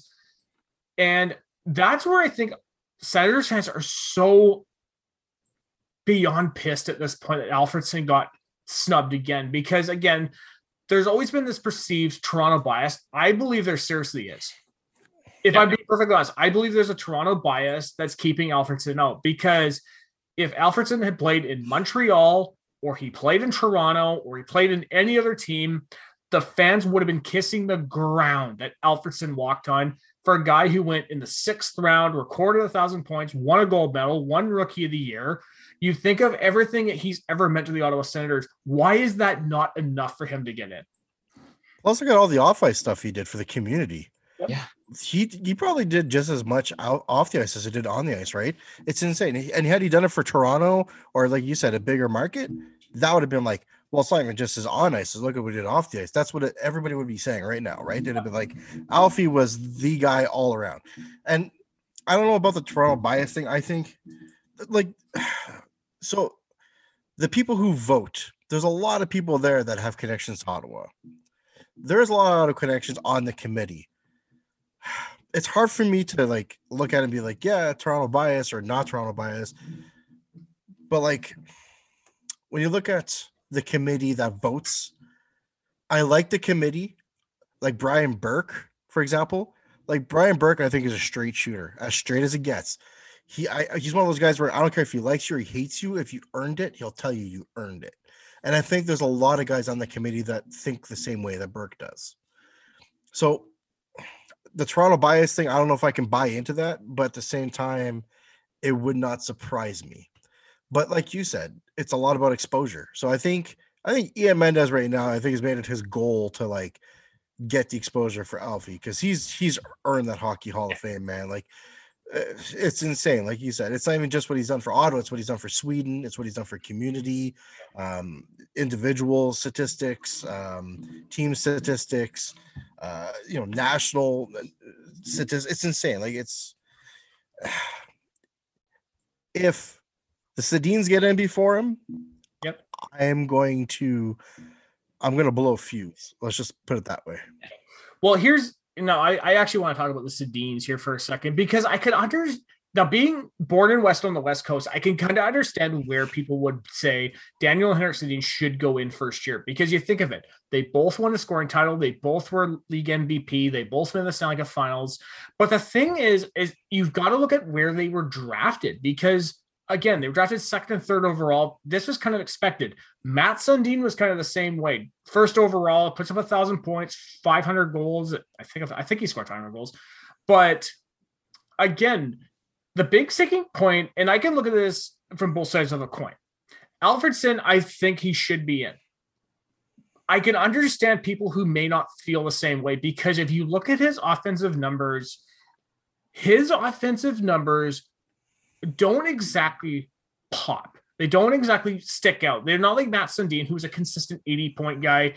Alfredsson was more of a 60, 65, 70-point guy, which is really good. And I'm not taking anything away from Alfredsson. But the thing is that you've got to look at Daniel Alfredsson, who was a 6th-round draft pick. The guy had to kick, claw, and scratch his way into the NHL.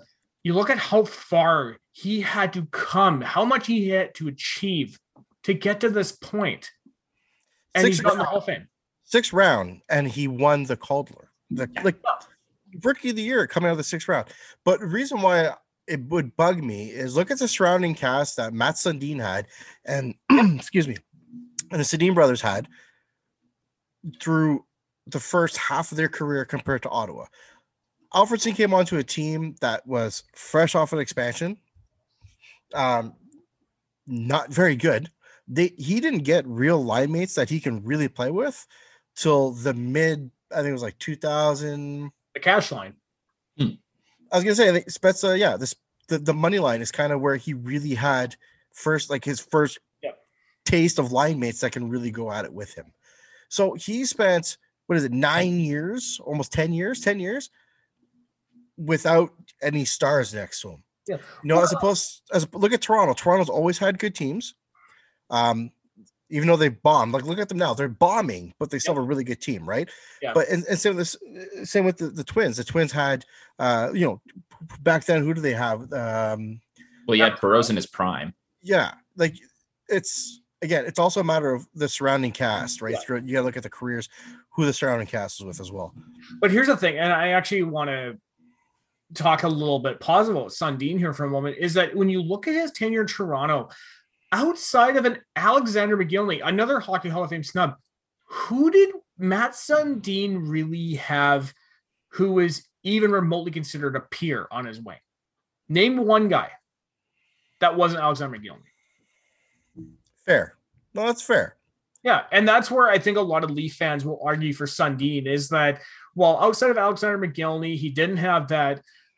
Alfredsson, who I don't really agree with the comment that he didn't really have any line mates, because he played with Alexei Yashin for a number of years. But the thing is that 2 of those first, 5 years Alfredsson was in Ottawa, Yashin wasn't there. Yashin was a holdout. I was going to say, he didn't play with Yashin that long. No, 3 seasons. I think. And 97, Alfredsson and Yashin were rarely on the same line. I was about to say, I don't even think they played on the same line very much. Yeah, but that's the closest he had to a number 1 centerman now in Ottawa. Yeah. But that's kind of the point, is Alfredsson was such a robust player that Jacques Martin played Alfredsson up and down the lineup to get more out of the other lines because he knew he could. And that's the point. Alfredsson, until the cash line, rarely played with the top centers. And then even after the cash line, you would see Alfredsson play second line. I don't think he actually played that much with Turris. He played more often with Zibanejad, if I'm not crazy.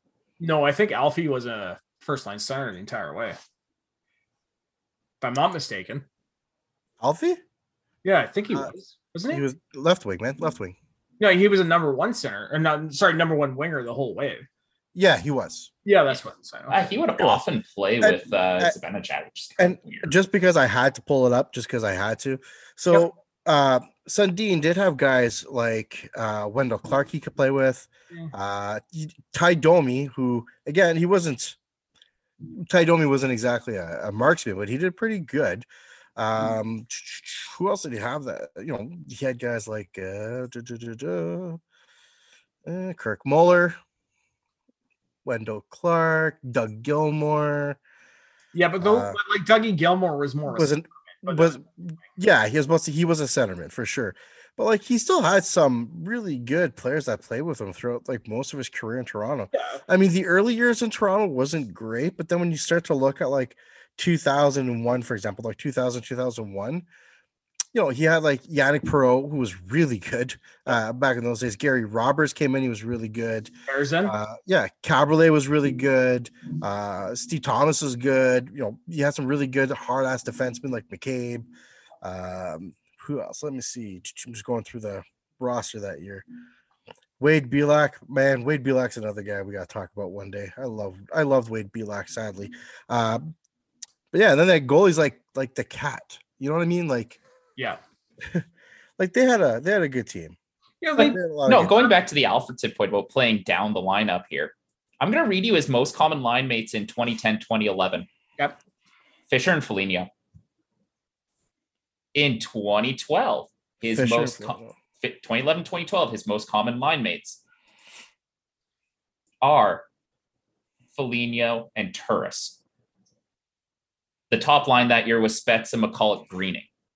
They played Alfie is a guy that they would play up and down the lineup to get the most out of different lines. God, Greening. Good Lord. Hey, that was the season Greening was good. Outside of that one OT goal. But now, one final comment I want to make, Joseph, before we head off into our next point. Talking about Matt Sundin, if you look at his 92-93 season in Quebec,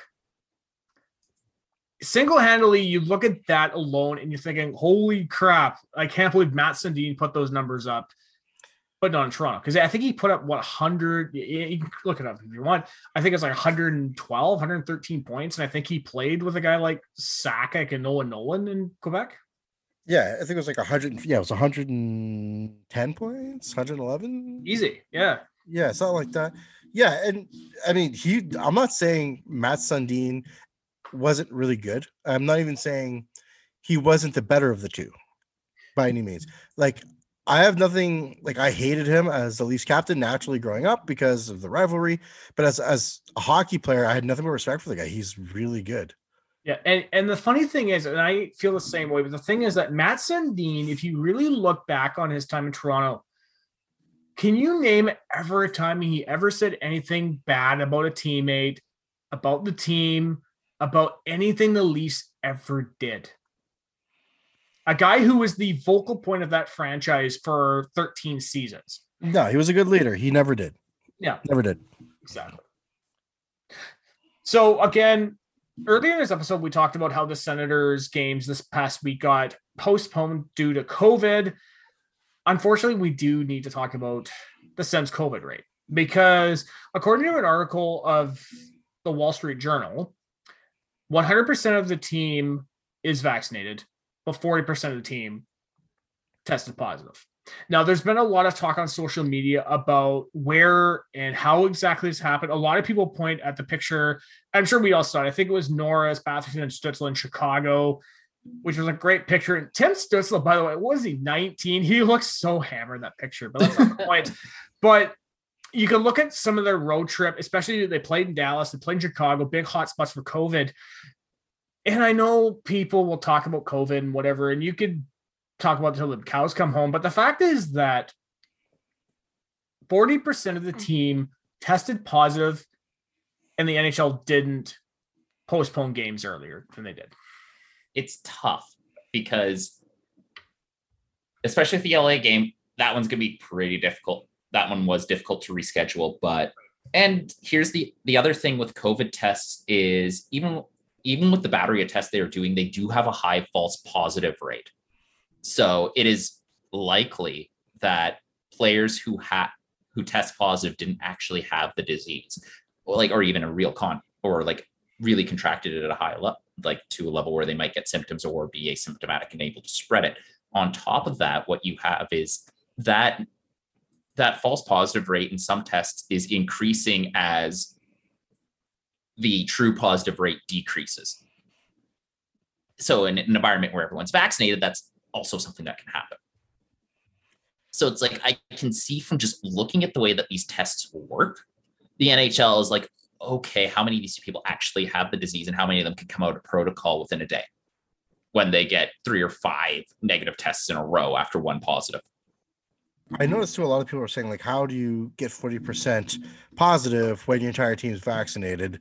And it's just, I just want to put out there for people that being vaccinated does not prevent you from getting COVID or from passing COVID along to your friends and family.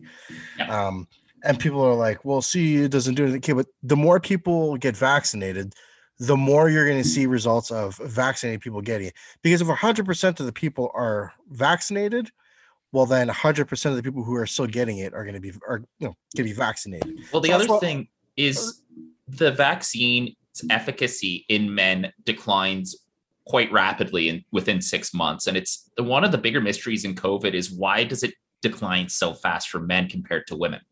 And this ran in the New York Times, I want to say 2 weeks ago. And we have to remember that like within 6 months, the efficacy of the vaccine in men reduces by about half. And remember that a lot of these guys probably got vaccinated got early access to the vaccine compared to us. So sure, I got vaccinated in May, June. These guys probably got vaccinated in May. Sorry, not May, in March or even January. So yeah, the efficacy of their vaccine is half or more. And as for the NHL stepping in, I think they stepped in really late. And I think the NHL has always been really late to the show for a lot of things. They should have, like, when guys started dropping like flies, they should have just been like, okay, let's call it here. Because they were a visiting team. They weren't even the home team. They were visiting other cities. They should have just been like, yo, like, we need to stop this now. They're traveling to other cities. Yeah. Like, it was irresponsible for the NHL to allow them to keep playing. Well, as much as I wanted to watch hockey, I'd rather wait and get everybody healthy than, yeah. And then on top of that, they missed the boat entirely with San Jose when San Jose had 7 players out on COVID protocol. Ottawa, it's obviously intensified because they also had 5 regulars on injury reserve on top of the 10 players on COVID. Yeah. To the point where the team that skated out against the Calgary Flames was outside of the top line, and Shabbat Zub, not really the Ottawa Senators. So we're going to move away from COVID here for a second here, guys. And we're going to talk about, I would say, some more positive Ottawa Senators news that don't involve COVID. Now, one of the big things has been the goalie controversy in Ottawa involving Matt Murray, Philip Gustafsson, and Forsberg. Thank you. I was thinking, because I'm getting with the Senators last year, I was thinking how many goalies we had. Forsberg. So, yeah, I know. Because how many goalies did we play last year? 6? 5? Yeah, a lot. Yeah. So one of the big, again, the big controversy really has been between Matt Murray and Philip Gustafsson. And on this show, I've really commented that I don't think Matt Murray really has played that badly this season. But the thing is that when you watch a guy like Philip Gustafsson come in, put up better numbers than Matt Murray, and get wins, there's obviously going to be that controversy because, again, Gustafsson is really good when he plays, but yet Matt Murray's the one that gets paid the big bucks in Ottawa. Yeah, at this point, it's a matter of money versus earning your position. I think they're going to give Matt Murray every opportunity to succeed. They're going to keep trying to. Towards the end of last season, Matt Murray had a really good stretch, and then injuries have kind of plagued him, and then he's coming in cold. And I think if he can stay healthy and then he can, get a good month of playing in with Gus as a backup, I think Matt Murray, can either show that he's there to be the starter or not. But like you said, at the end of the day, like Gus has been Gus. Like he's been standing on his head. He's been really good. He's young and he's very not NHL experienced, so he's had some bad games, which at the end of the day is expected especially from goalie so young. But like, to me personally, I'm not the one who has the money. I'm not the one who has a team. I would honestly just give the job to Gus and be like, it's yours to lose to Matt Murray. Well, what's interesting is Bruce Garriock during question period a few weeks back straight up said Matt Murray is not going to get games just because he wants them anymore. And that is big. because basically what that says is it's not Matt Murray's to lose anymore. There's a real fight here. Oh, hell yeah. Like, you look at Gus right now, he's 3 wins, 3 losses, and 1 overtime loss. His goals against isn't great, but at the end of the day, our defense is not very good. Or it hasn't been. It could be if we'll talk about the defense, I'm assuming in a bit, but if we keep going down the road with some of these defenders that we have right now, it might get better, but still, he's still posting a 915 save percentage. Like that's good considering the Ottawa Senators are, still bottom of the league. Especially with guys like Jay Brown, Nikita Zaitsev, and Mete having a hell season. Last year when we got Mete, everybody's excited because he's so fast. And I remember thinking, like, you guys obviously have not watched him play in Montreal. I was so pissed off. I was like, we don't need Victor Mete. We just don't. It was like a slightly faster Cody Ceci. Well, I was kind of the opposite when we landed Mete because, again, you saw his lack of success in Montreal, but that could often be contributed to the fact that they played him as a 19-year-old defenseman playing big time minutes. They expected him to be this guy, kind of the way we expected Thomas Chabot to be, right? Where he's supposed to be the guy who plays 30 minutes a night, comes to Ottawa, plays less minutes a night on the second and third pairing, and all of a sudden he's not that bad, honestly. And I was honestly very happy with him coming into this season, but I agree with Tim. Mete really just hasn't taken off, especially when you have a guy like Erik Brannstrom in the minors. He comes up, plays decently, then breaks his hand. And it's like, oh, Jesus. Like, you feel for a guy, even for a guy like Erik Brannstrom, you feel for him because, again, just when it looks like he's taken off the ground, something happens to him. He's got the Logan Brown situation happening. Just can't stay healthy. Yeah. Which really sucks because, honestly, he's a guy, and I've said this in the past, if there's one guy on this team I really want to see succeed, it's Erik Brannstrom. Not just because we acquired him for Mark Stone, but because you see him on the ice, you see the speed, you see the hockey IQ, you see everything going for him, and yet it's just either the team holds him back, his health holds him back, or something holds him back. Yeah. To me, I want to see Brannstrom succeed, and it's because of the same reason as everybody else. We lost that trade. I really want to make sure we didn't belly flop on that trade. And well, the hard thing with Brannstrom is like the guy has the skill profile, and that guy is insane. Like when he is healthy and when he's on, like the guy can walk the blue line like almost like a young Erik Karlsson, and it's kind of scary. Like we even saw it in his game against LA, just during the power on PP2. He would sidestep an entire blue line to keep a wayward puck in the zone. And that's incredible. Well, and not many defensemen can do that. Again, we'll look at him when Thomas Chabot went down last season, right? Right at the end where you saw Brannstrom come in and he's just like, holy crap, who is this guy? Like, and this is a legit NHLer. And people are talking about him getting hit a lot. And it's like, okay, he can get hit a lot, and that's fine. He's still not becoming a defensive liability. It's not, every time he gets hit, it's not causing anything major to happen. Like it's normal. He's small. He's going to get hit. He's going to get, his ass kicked, and it's going to happen. But he's still doing his job very well. Yeah. I think the biggest thing is his size. And that's, again, it's not everybody can be a Martin St. Louis, come in tiny and be a superstar though, right? So who knows?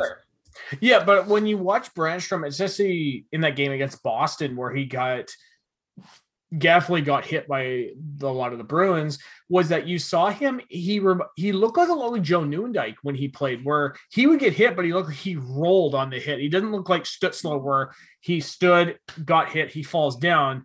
Brannstrom looked like he's going to hit, he turns and tries to roll it, kind of like a lacrosse move almost. I like Brannstrom. He's going to have a spot. Whether it be in Ottawa or somewhere else, he's going to have a spot. Fair enough.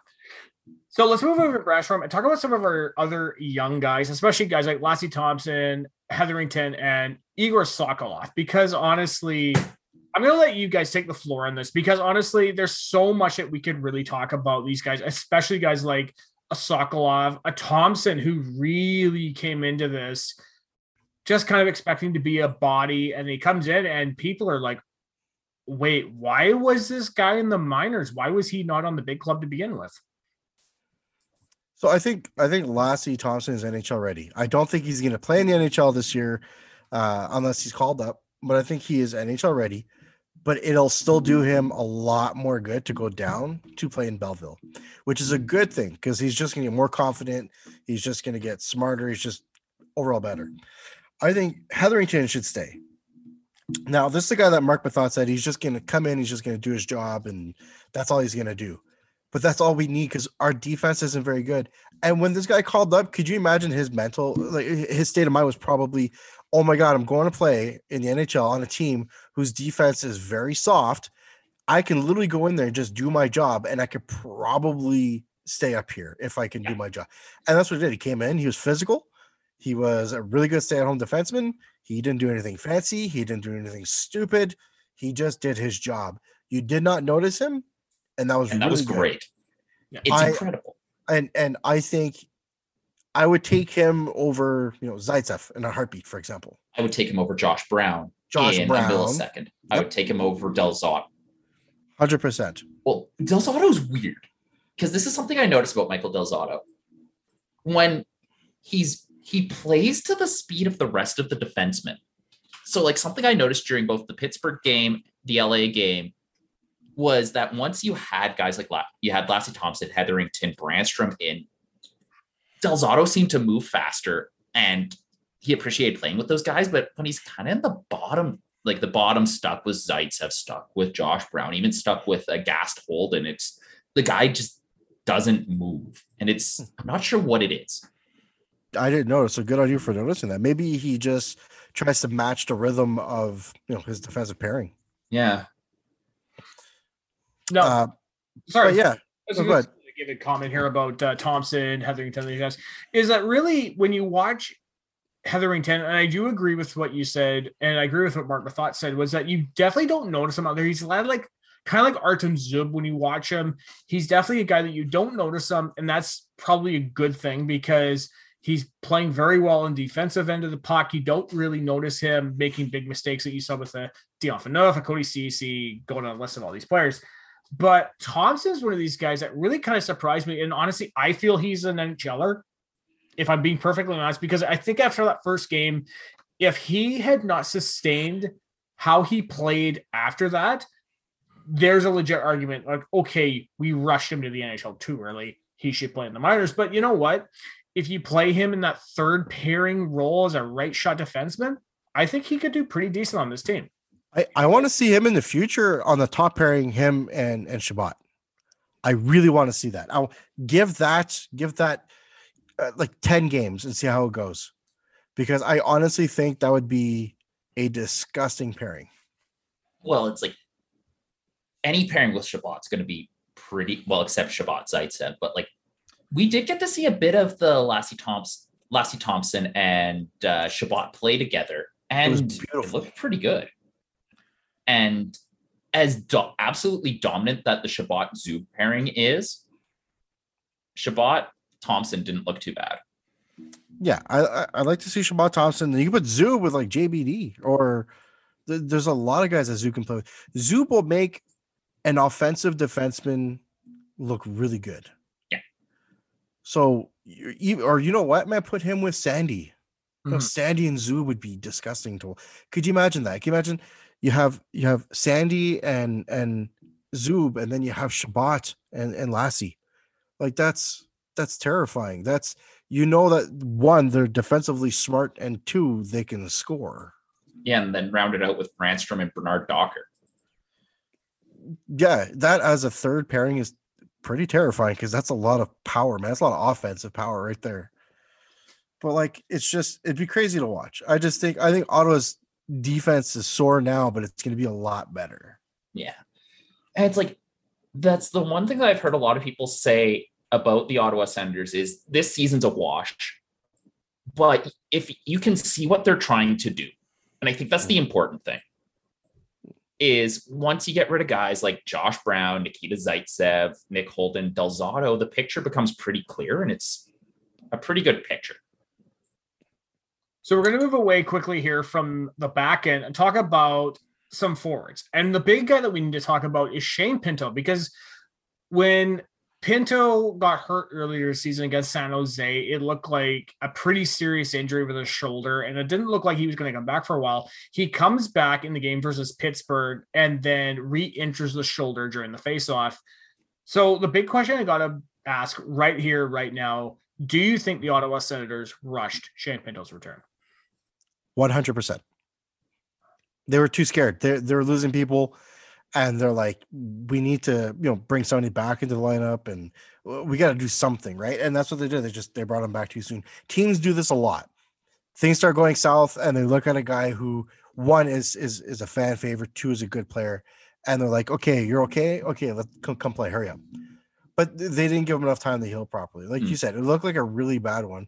I honestly expected him to be gone for at least, I'm going to say probably 2-3 months. Like to properly heal, rehab that, like it looked really bad. So when they said he was coming back, one of the first things I said was, this is not going to end well for Pinto, and they got to be smart. And I got really angry because he's young, he's talented, and he's got a bright future. And you're bringing him back this soon. The risk of seriously fucking him up for his career was high, and it made me very angry. And it's just like, this is not a Stanley Cup season. I understand you talk to Pinto in a Stanley Cup season year, and you make that decision together, and whatever. But this year, you go, fuck it, sit down, heal, get better. So yeah. I'm a little heated that they brought him back so soon. I think it was one of the dumbest things they could have done. And even if they asked him and he said, yeah, I'm good to go, like, he's gonna say yeah. One, because he's a team guy. Two, because he knows his team needs him. So he's gonna say yes. So you don't leave it to a kid to say yes. You, as the team, as the doctors, as management, you need to be the one that's going to be like, I got to protect you from yourself because I know you're going to want to go play.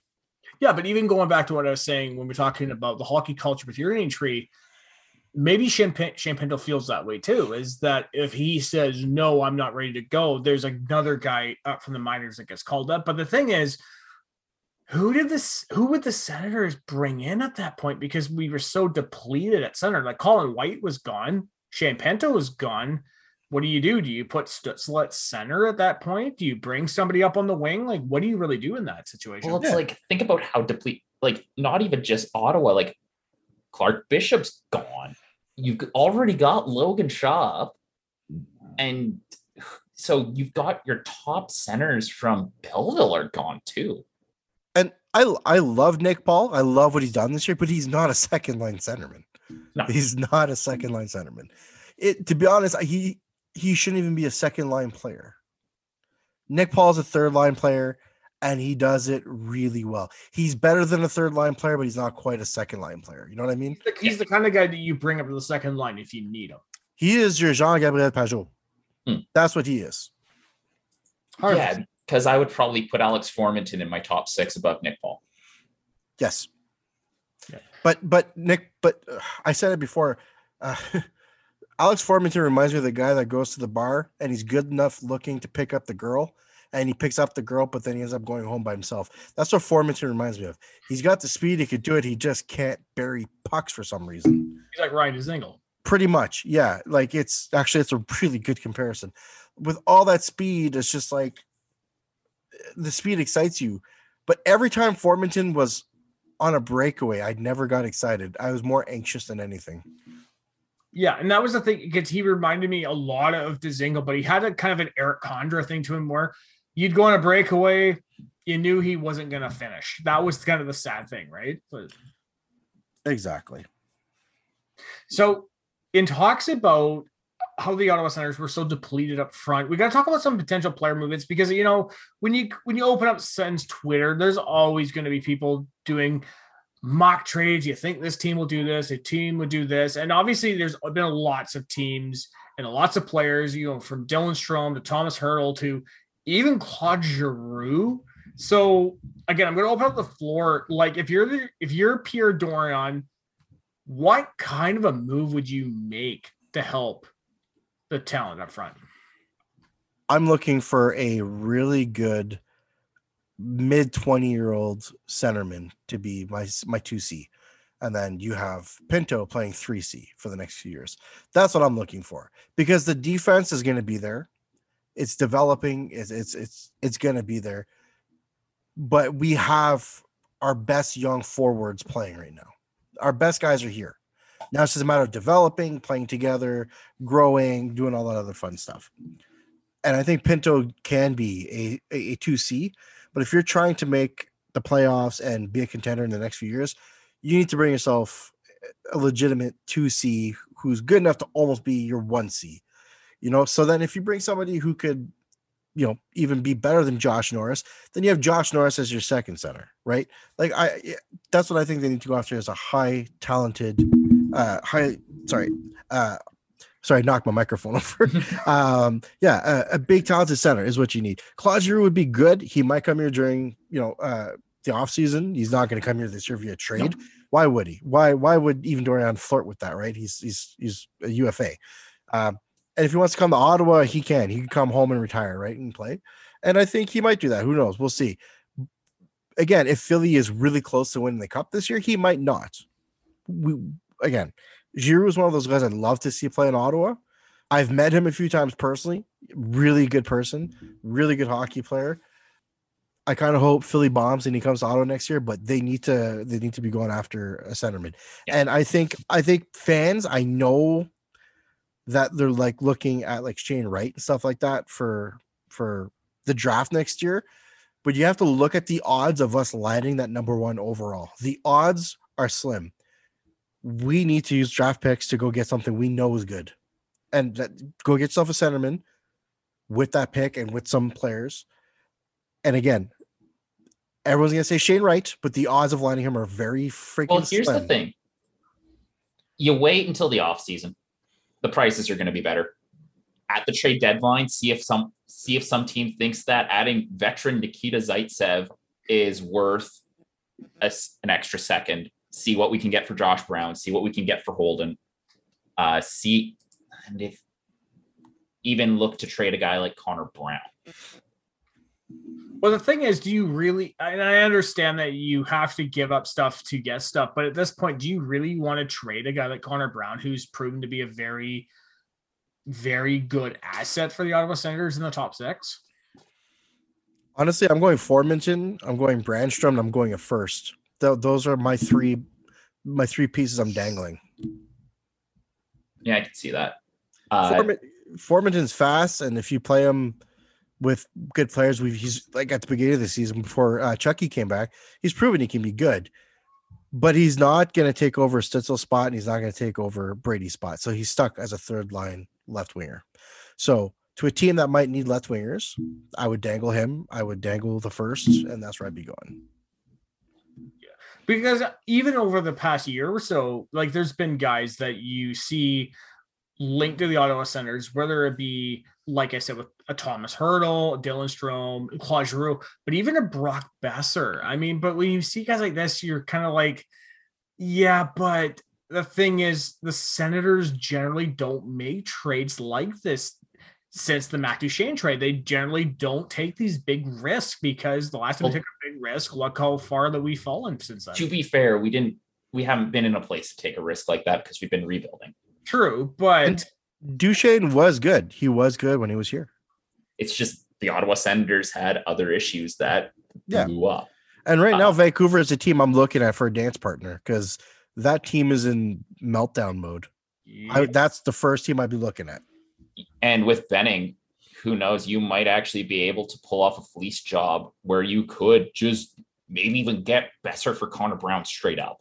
You know what's funny? And that would be a win, and you take it. Well, here's funny, because in 2020, when right before they came back playing in the playoffs from COVID, I was saying to somebody, I says, I wonder if the Canucks would make a trade with the Ottawa Senators. We give them a high second round pick. We take Brock Besser, but we also take Louis Eriksson's contract as well. Yeah, I mean, it would make sense for everybody. I hate Louis Eriksson so much. True, but you know what? You could bury that contract in the minors, because honestly, how many more years does Louis Eriksson have on that deal? Yeah. 1 year or 2 years left at the time, and you're like, okay, the Senators are so below the salary cap, you could bury that. But then Vancouver's probably looking at we're rebuilding. We're not going to get rid of Besner just so that for only a high second. Like we're just not going to do that, just so that we can shave some money that we can get rid of in a couple of years, anyways. Yeah. It's a tough situation because they want to shave money, but how bad do they want to? If it was like another 5 years, I could be like, all right, I could see it. Be like, okay, yeah, maybe. But so if we take on something like Tucker Poolman plus Tyler Myers, but that's too much poison. That's a lot. I was about to say that's too much poison. Yeah, there's no coming back from that. I mean, as much as I can make a Simpsons reference when it comes to Poolman, no. But again, we can speculate. There's a lot of trade speculations out there, a lot of players. You can ask 100 Sens fans their top 2 players they'd like to realistically go after, and you would get a lot of the same like repeated players, but you'd get a lot of surprise answers. Yeah. Like it's just a matter of who you talk to. Like I know people have talked a lot about Strome, but I mean, what is Strome really going to make your team better for the next 5-10 years? Is that really what you want? Like, what are you looking for? Depends what you want. So, but that was like even people on Twitter were talking about even in St. Louis, and this is before we landed Zach Sanford, where you say, well, what about a guy like Vince Dunn? And it's like, okay, but you've also got to realize we have JVD, Thompson, Sanderson coming up. So does it make sense to make that trade on the back end? Exactly. That's why we have those old shitty guys now. They're just friggin' keeping the seat warm for the boys when they show up. That's all that is. So, yeah, I don't know. I'm more, like I said, I'm worried about at the center position. But, like, to me, the biggest question mark is always going to be the goaltending. Like, Ottawa hasn't had consistent good goaltending in a long time. Like even Anderson stole games for us and he was good, but he was never like a true Stanley Cup contender goalie. You know what I mean? He wasn't that team that like people were like, oh man, I'd love to have Andy on the team. Like when Holtby was there and all these other guys were there, he was never in that, the same conversation as those guys. He kind of had like a Ron Tugnut thing to him where he was like a very higher end version of Ron Tugnut, where it was like great goalie for if you need him, but he's not a franchise goalie that teams would go out and acquire out of the way. Great. That's a great comparison. Yeah, I think at least for Ottawa, probably the most parsimonious answer to the center is see if Claude Giroux becomes available. If not, then work the trades. Yeah, but he's been playing the wing for quite a bit now. That's true. I mean, you can still play him at the center because I think he was naturally a centerman, right? Yeah. But he's really thrived on that wing. But at the same time, if you come to Ottawa, I'm guessing it'd be something they would discuss before signing it. Where are you going to play C or if you're going to play in the wing? Mm-hmm. I just want to see Giroux, period, man, in Ottawa. Like I said, he's a good guy. He's such a good guy. Okay, guys. So the final point we got to make here is something that you actually brought up, Joseph, in your notes when you and I were talking about this episode, defining what 2021-22 a success. There's a lot of ways you can define this. You can define it as an improvement on how we were last year. You can improve it on us being a playoff team, a wild card team, whatever you want to say. How do you guys define the 2021-22 Ottawa Senators season a success?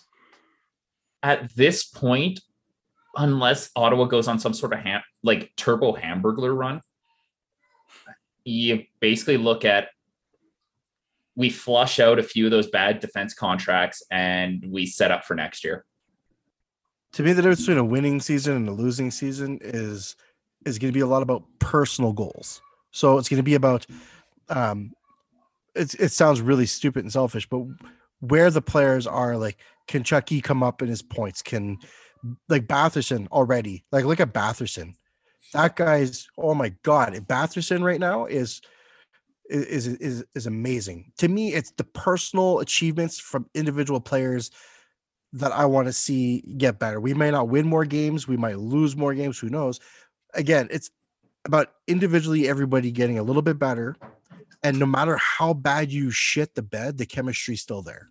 That's what I want to see, because the winning will come once the defense comes in and starts to get better. The goaltending starts to get more consistent. If you can make it through your growing pain individually and wait for the defense to come in, then this year a win would be literally just individually getting better and still being really close group. because I don't think we're gonna make it anywhere near the playoffs this year. We're not gonna have a Hamburglar on crack run. We're just not. Exactly. But if we're not in the bottom 5, I'm happy. People are gonna say, well, at what point do we look at tanking just so we can try and get that number 1 overall? It's not gonna work. It's just we had 2 in the top 5 last year, and we got 3rd and 5th. Okay, so if we have a 2 out of 5 chances of getting it or whatever, and we didn't, we're not going to get it with one first round pick. So yeah, and on top of that, Arizona fucking exists. Exactly. So people just need to get out of that mentality. But I just want to see individually people get better, while everybody still remains a close-knit team, because they're literally like a little frat. You can tell they're like a little fraternity. Like it's kind of adorable. I look at them as kids, right? Because I'm a lot older than most of those kids, and it's just like yeah. So you go, oh, that's adorable. Like Brady Tkachuk is trying to hide behind his stick while skating towards Stützle, stuff like that. Or like, it'll be a fight and then Brady's in the box and Stützle's looking at him with a little smirk, just stupid things like that. You just know they're like college roommates is what it is, right? You want that chemistry to stay. So as long as the chemistry's there and everybody's individually getting better, that's where I think that's what I want to see. That's a win to me. A loss is if people just stop having fun. And if we're in the bottom 2 again. I think for myself, defining this season as a success has to rely on 2 things. And the one thing you've already commented about is the personal growth of the players from a Stützle, Batherson to Chuck. But also, I want to see an improvement on the record. And I said at the beginning of the season, I think the Ottawa Senators will finish 5th in the Atlantic Division because honestly, no, obviously, if you look at the division right now, it's like, okay, how does these teams stay on the top? But that would be a success. If the Senators finish 5th, I think that's a very reasonable expectation. Finish 5th in the division and keep growing because we've got guys coming up in the system, like I said, with the Sandersons, JVDs. But if we can acquire some talent up front, we could potentially be a wild card team next year. But again, it's hard to say, right? Because again, we've had so many things go against us. We've had injuries, COVID, players not playing up to expectations. So it's kind of hard to determine where this season's going to go, right? Where are we going to be a team that lands Shane Wright, or are we going to be a team that finishes higher than where we did last year? I saw somebody comment on Twitter, and I'm not sure who it was, and they're like, they should have let Timmy play in Europe last year. And I know that last year, the organization needed a win. They needed a win for the fan base, and I get that. But I don't totally disagree that they should have let him play another year in Europe. Because now people are talking about, like, should he go down and play in Belleville for like a couple weeks or something? And it's just like to help him gain his confidence. It's just like he might do better, but sending him down there is just going to hurt his confidence from the start. Well, the other thing is with Tim Stützle is it's not for a lack of trying. It's not for a lack of really setting the fucker up. The guy just should have more points. It's a lot of it is he's getting robbed or just weird stuff happens and he misses the net. It's like, if he keeps doing what he's doing and things will go right and it's going to go well, but it's just frustrating to watch. He's an NHL player. He's a good NHL player. I don't get the discussion. And frankly, it's kind of dumb. I know people are like, we all want more. I think Stützle can do a lot more. Like, he's only played 68 NHL games and he's got 35 points, right? Like, that's still really good. That's still really, really, really good. Like, he's only going to I think it's just a matter of people can't think like he's broken. Like, he's not broken. He's just like Shabbat last year didn't have the greatest season. People are like, well, no, Shabbat's not great. It's like, no, Shabbat's been playing above expectations since he's come into the league. Now he's just finally playing a normal season and people are like, oh my God, he sucks. No. He's doing what all young defensemen or all young players do. They're learning, they're building, they're going to have good seasons, they're going to have bad seasons. Same thing with Stützle. Last year, I think, was a successful season for him. This year so far, not so much. Who knows? We'll see how the rest of the season goes. But even if he has a shitty season and he keeps going in the same way he's going, who cares? He's just a baby, man. He's only a year and a half into the league, like after the season, a year and a half in the league, like just breathe. Not everyone's going to come in and be Connor McDavid. So, look, Lafreniere, Jack Hughes, like these are guys that are same struggles, man. Same struggles. Yeah. Or Capo Caco still hasn't put it together. Exactly. And I don't know if Capo Caco ever will, but if he does, then yeah, perfect success story. I think the one comment about Tim Stützle, or not so much Tim Stützle, but the team itself, is that, again, talking about Sens Twitter, is that James Wood on Twitter, he made a really good comment the other day about how Sens fans are already 15 games into the season. They're talking about tanking for Shane Wright. And he says that has that real loser energy to it. And that's something Sens fans shouldn't have. And I think that's great. I honestly feel if that's one guy who feels that way, then why is it we all feel, some of us feel that way too, right? It's just like, why is it the fans 15 games into the season are already thinking, okay, we could probably land the number one pick? See, I said this at the beginning of the season. I don't want to tank for Shane Wright. I would rather play our asses off and pick 15th overall in the middle where we might get somebody good, we might not, but have a decent season than tank and try and go for that number. Because the current team we have now, when those guys, just squeak by and they're in 15th place and they have that means more to them than tanking to get Shane Wright. Yeah. Because they're like, cool, Shane Wright would be great, but you know what? I want to win now. It's just, I think it does more for a player's psyche when you purposely tank the season. So kudos to James Wood on saying that, because it's true, man. I want to win every game. I want to win every game. I don't want to lose them for Shane Wright. I don't want to lose them for Connor McDavid. I want to win every game because I want to watch hockey. I might not be here next year. I might be dead. So while I'm here, I want to watch as many winning games as possible. Pretty fucking much. But you know what, though? I think it really speaks to even the players in the organization. Like, if we had that loser mentality, Brady wouldn't have signed the contract he has. Shabbat wouldn't have signed the contract. If we had that, then we'd be losing Tim Stützle in the end. We'd be losing Josh Norris. Batherson wouldn't have signed the contract he has. These players have bought into this idea that we are closer to being a playoff team than we are to a tanking team. Well, it's how you become the Buffalo Sabres, right?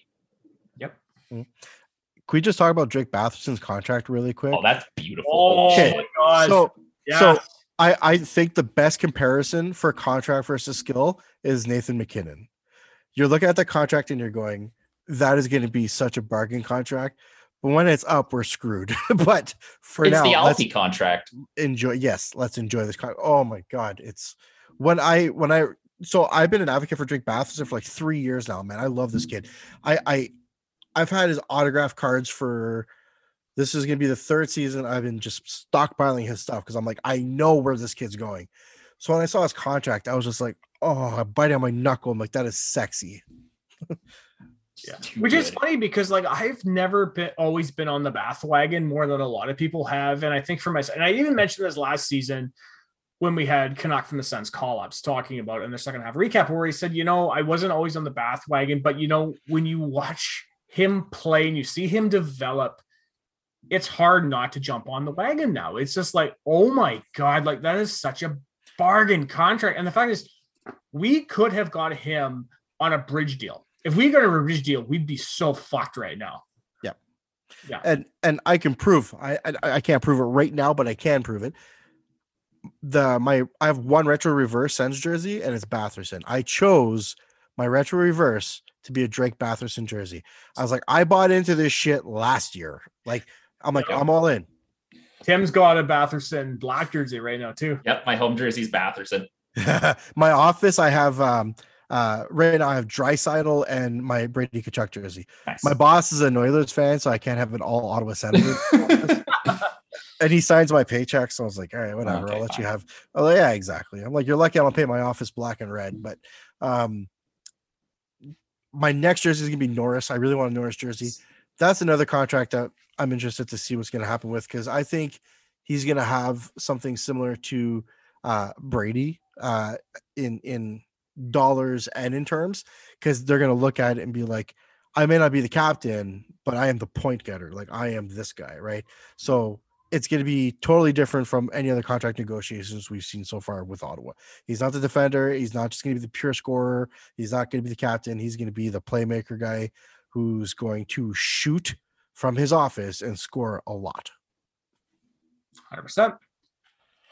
So, guys, do you have any more comments you want to before we wrap off into the close for this episode? No, I'm good. Same. My wife's going to kill me. It's dinner time. Excellent. I got to pee. Joseph, I can't thank you enough for joining us for this episode. It's great to have you back on the podcast once again. Now, before we head into the close, where can our listeners find you on social media? And, of course, where can they find your new hockey podcast? So, but again, the podcast isn't up yet. It's there's still lots going on. You could find me, though, on Twitter at JD_Hockey Talks. I tweet regularly, daily. You can DM me, you can tweet at me, you can comment on my stuff. I'll always talk hockey. Pretty much any sports, but hockey is my thing. In fact, I encourage it because the more people that are talking, the better, right? Like that's kind of what I use Twitter for, is sports. So. Well, guys, thank you so much for listening to the Third Line Plugs Senscast. I hope you've enjoyed it because, believe me, Tim and I love recording it for you. We're on the National Podcast Network. You can find our page on nationalpodcast.network. You can find our links to iTunes, SoundCloud, and Google Play. We're also on Twitter at Third Line Pluggers, our Twitter handle. Tim is at M91 Honey Badger, and I'm at Great White Gipser, GR8WYTE Gipser. If you want to shoot us an email to talk about our cover athlete, top of the hour, or you want to give some comments on Joseph St. Amour's third appearance on the Third Line Plug Sensecast, shoot us an email, thirdlineplugSensecast@gmail.com. Okay, Tim, so for the games of the week, now thankfully we've got 4 games on the schedule.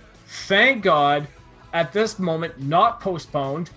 Monday night, we are in Colorado to play the Avalanche. And then from Friday to Saturday, we are heading to California for the California road trip to play San Jose on Wednesday, Anaheim on Friday, and Saturday at Los Angeles. Now, damn, it's been a while since California road trip. Their arena, because that's not the Staples Center anymore.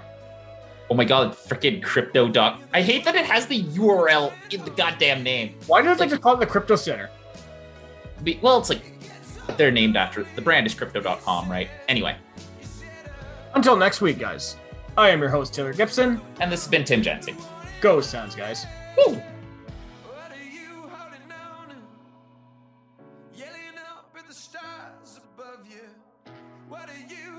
on to? Saying that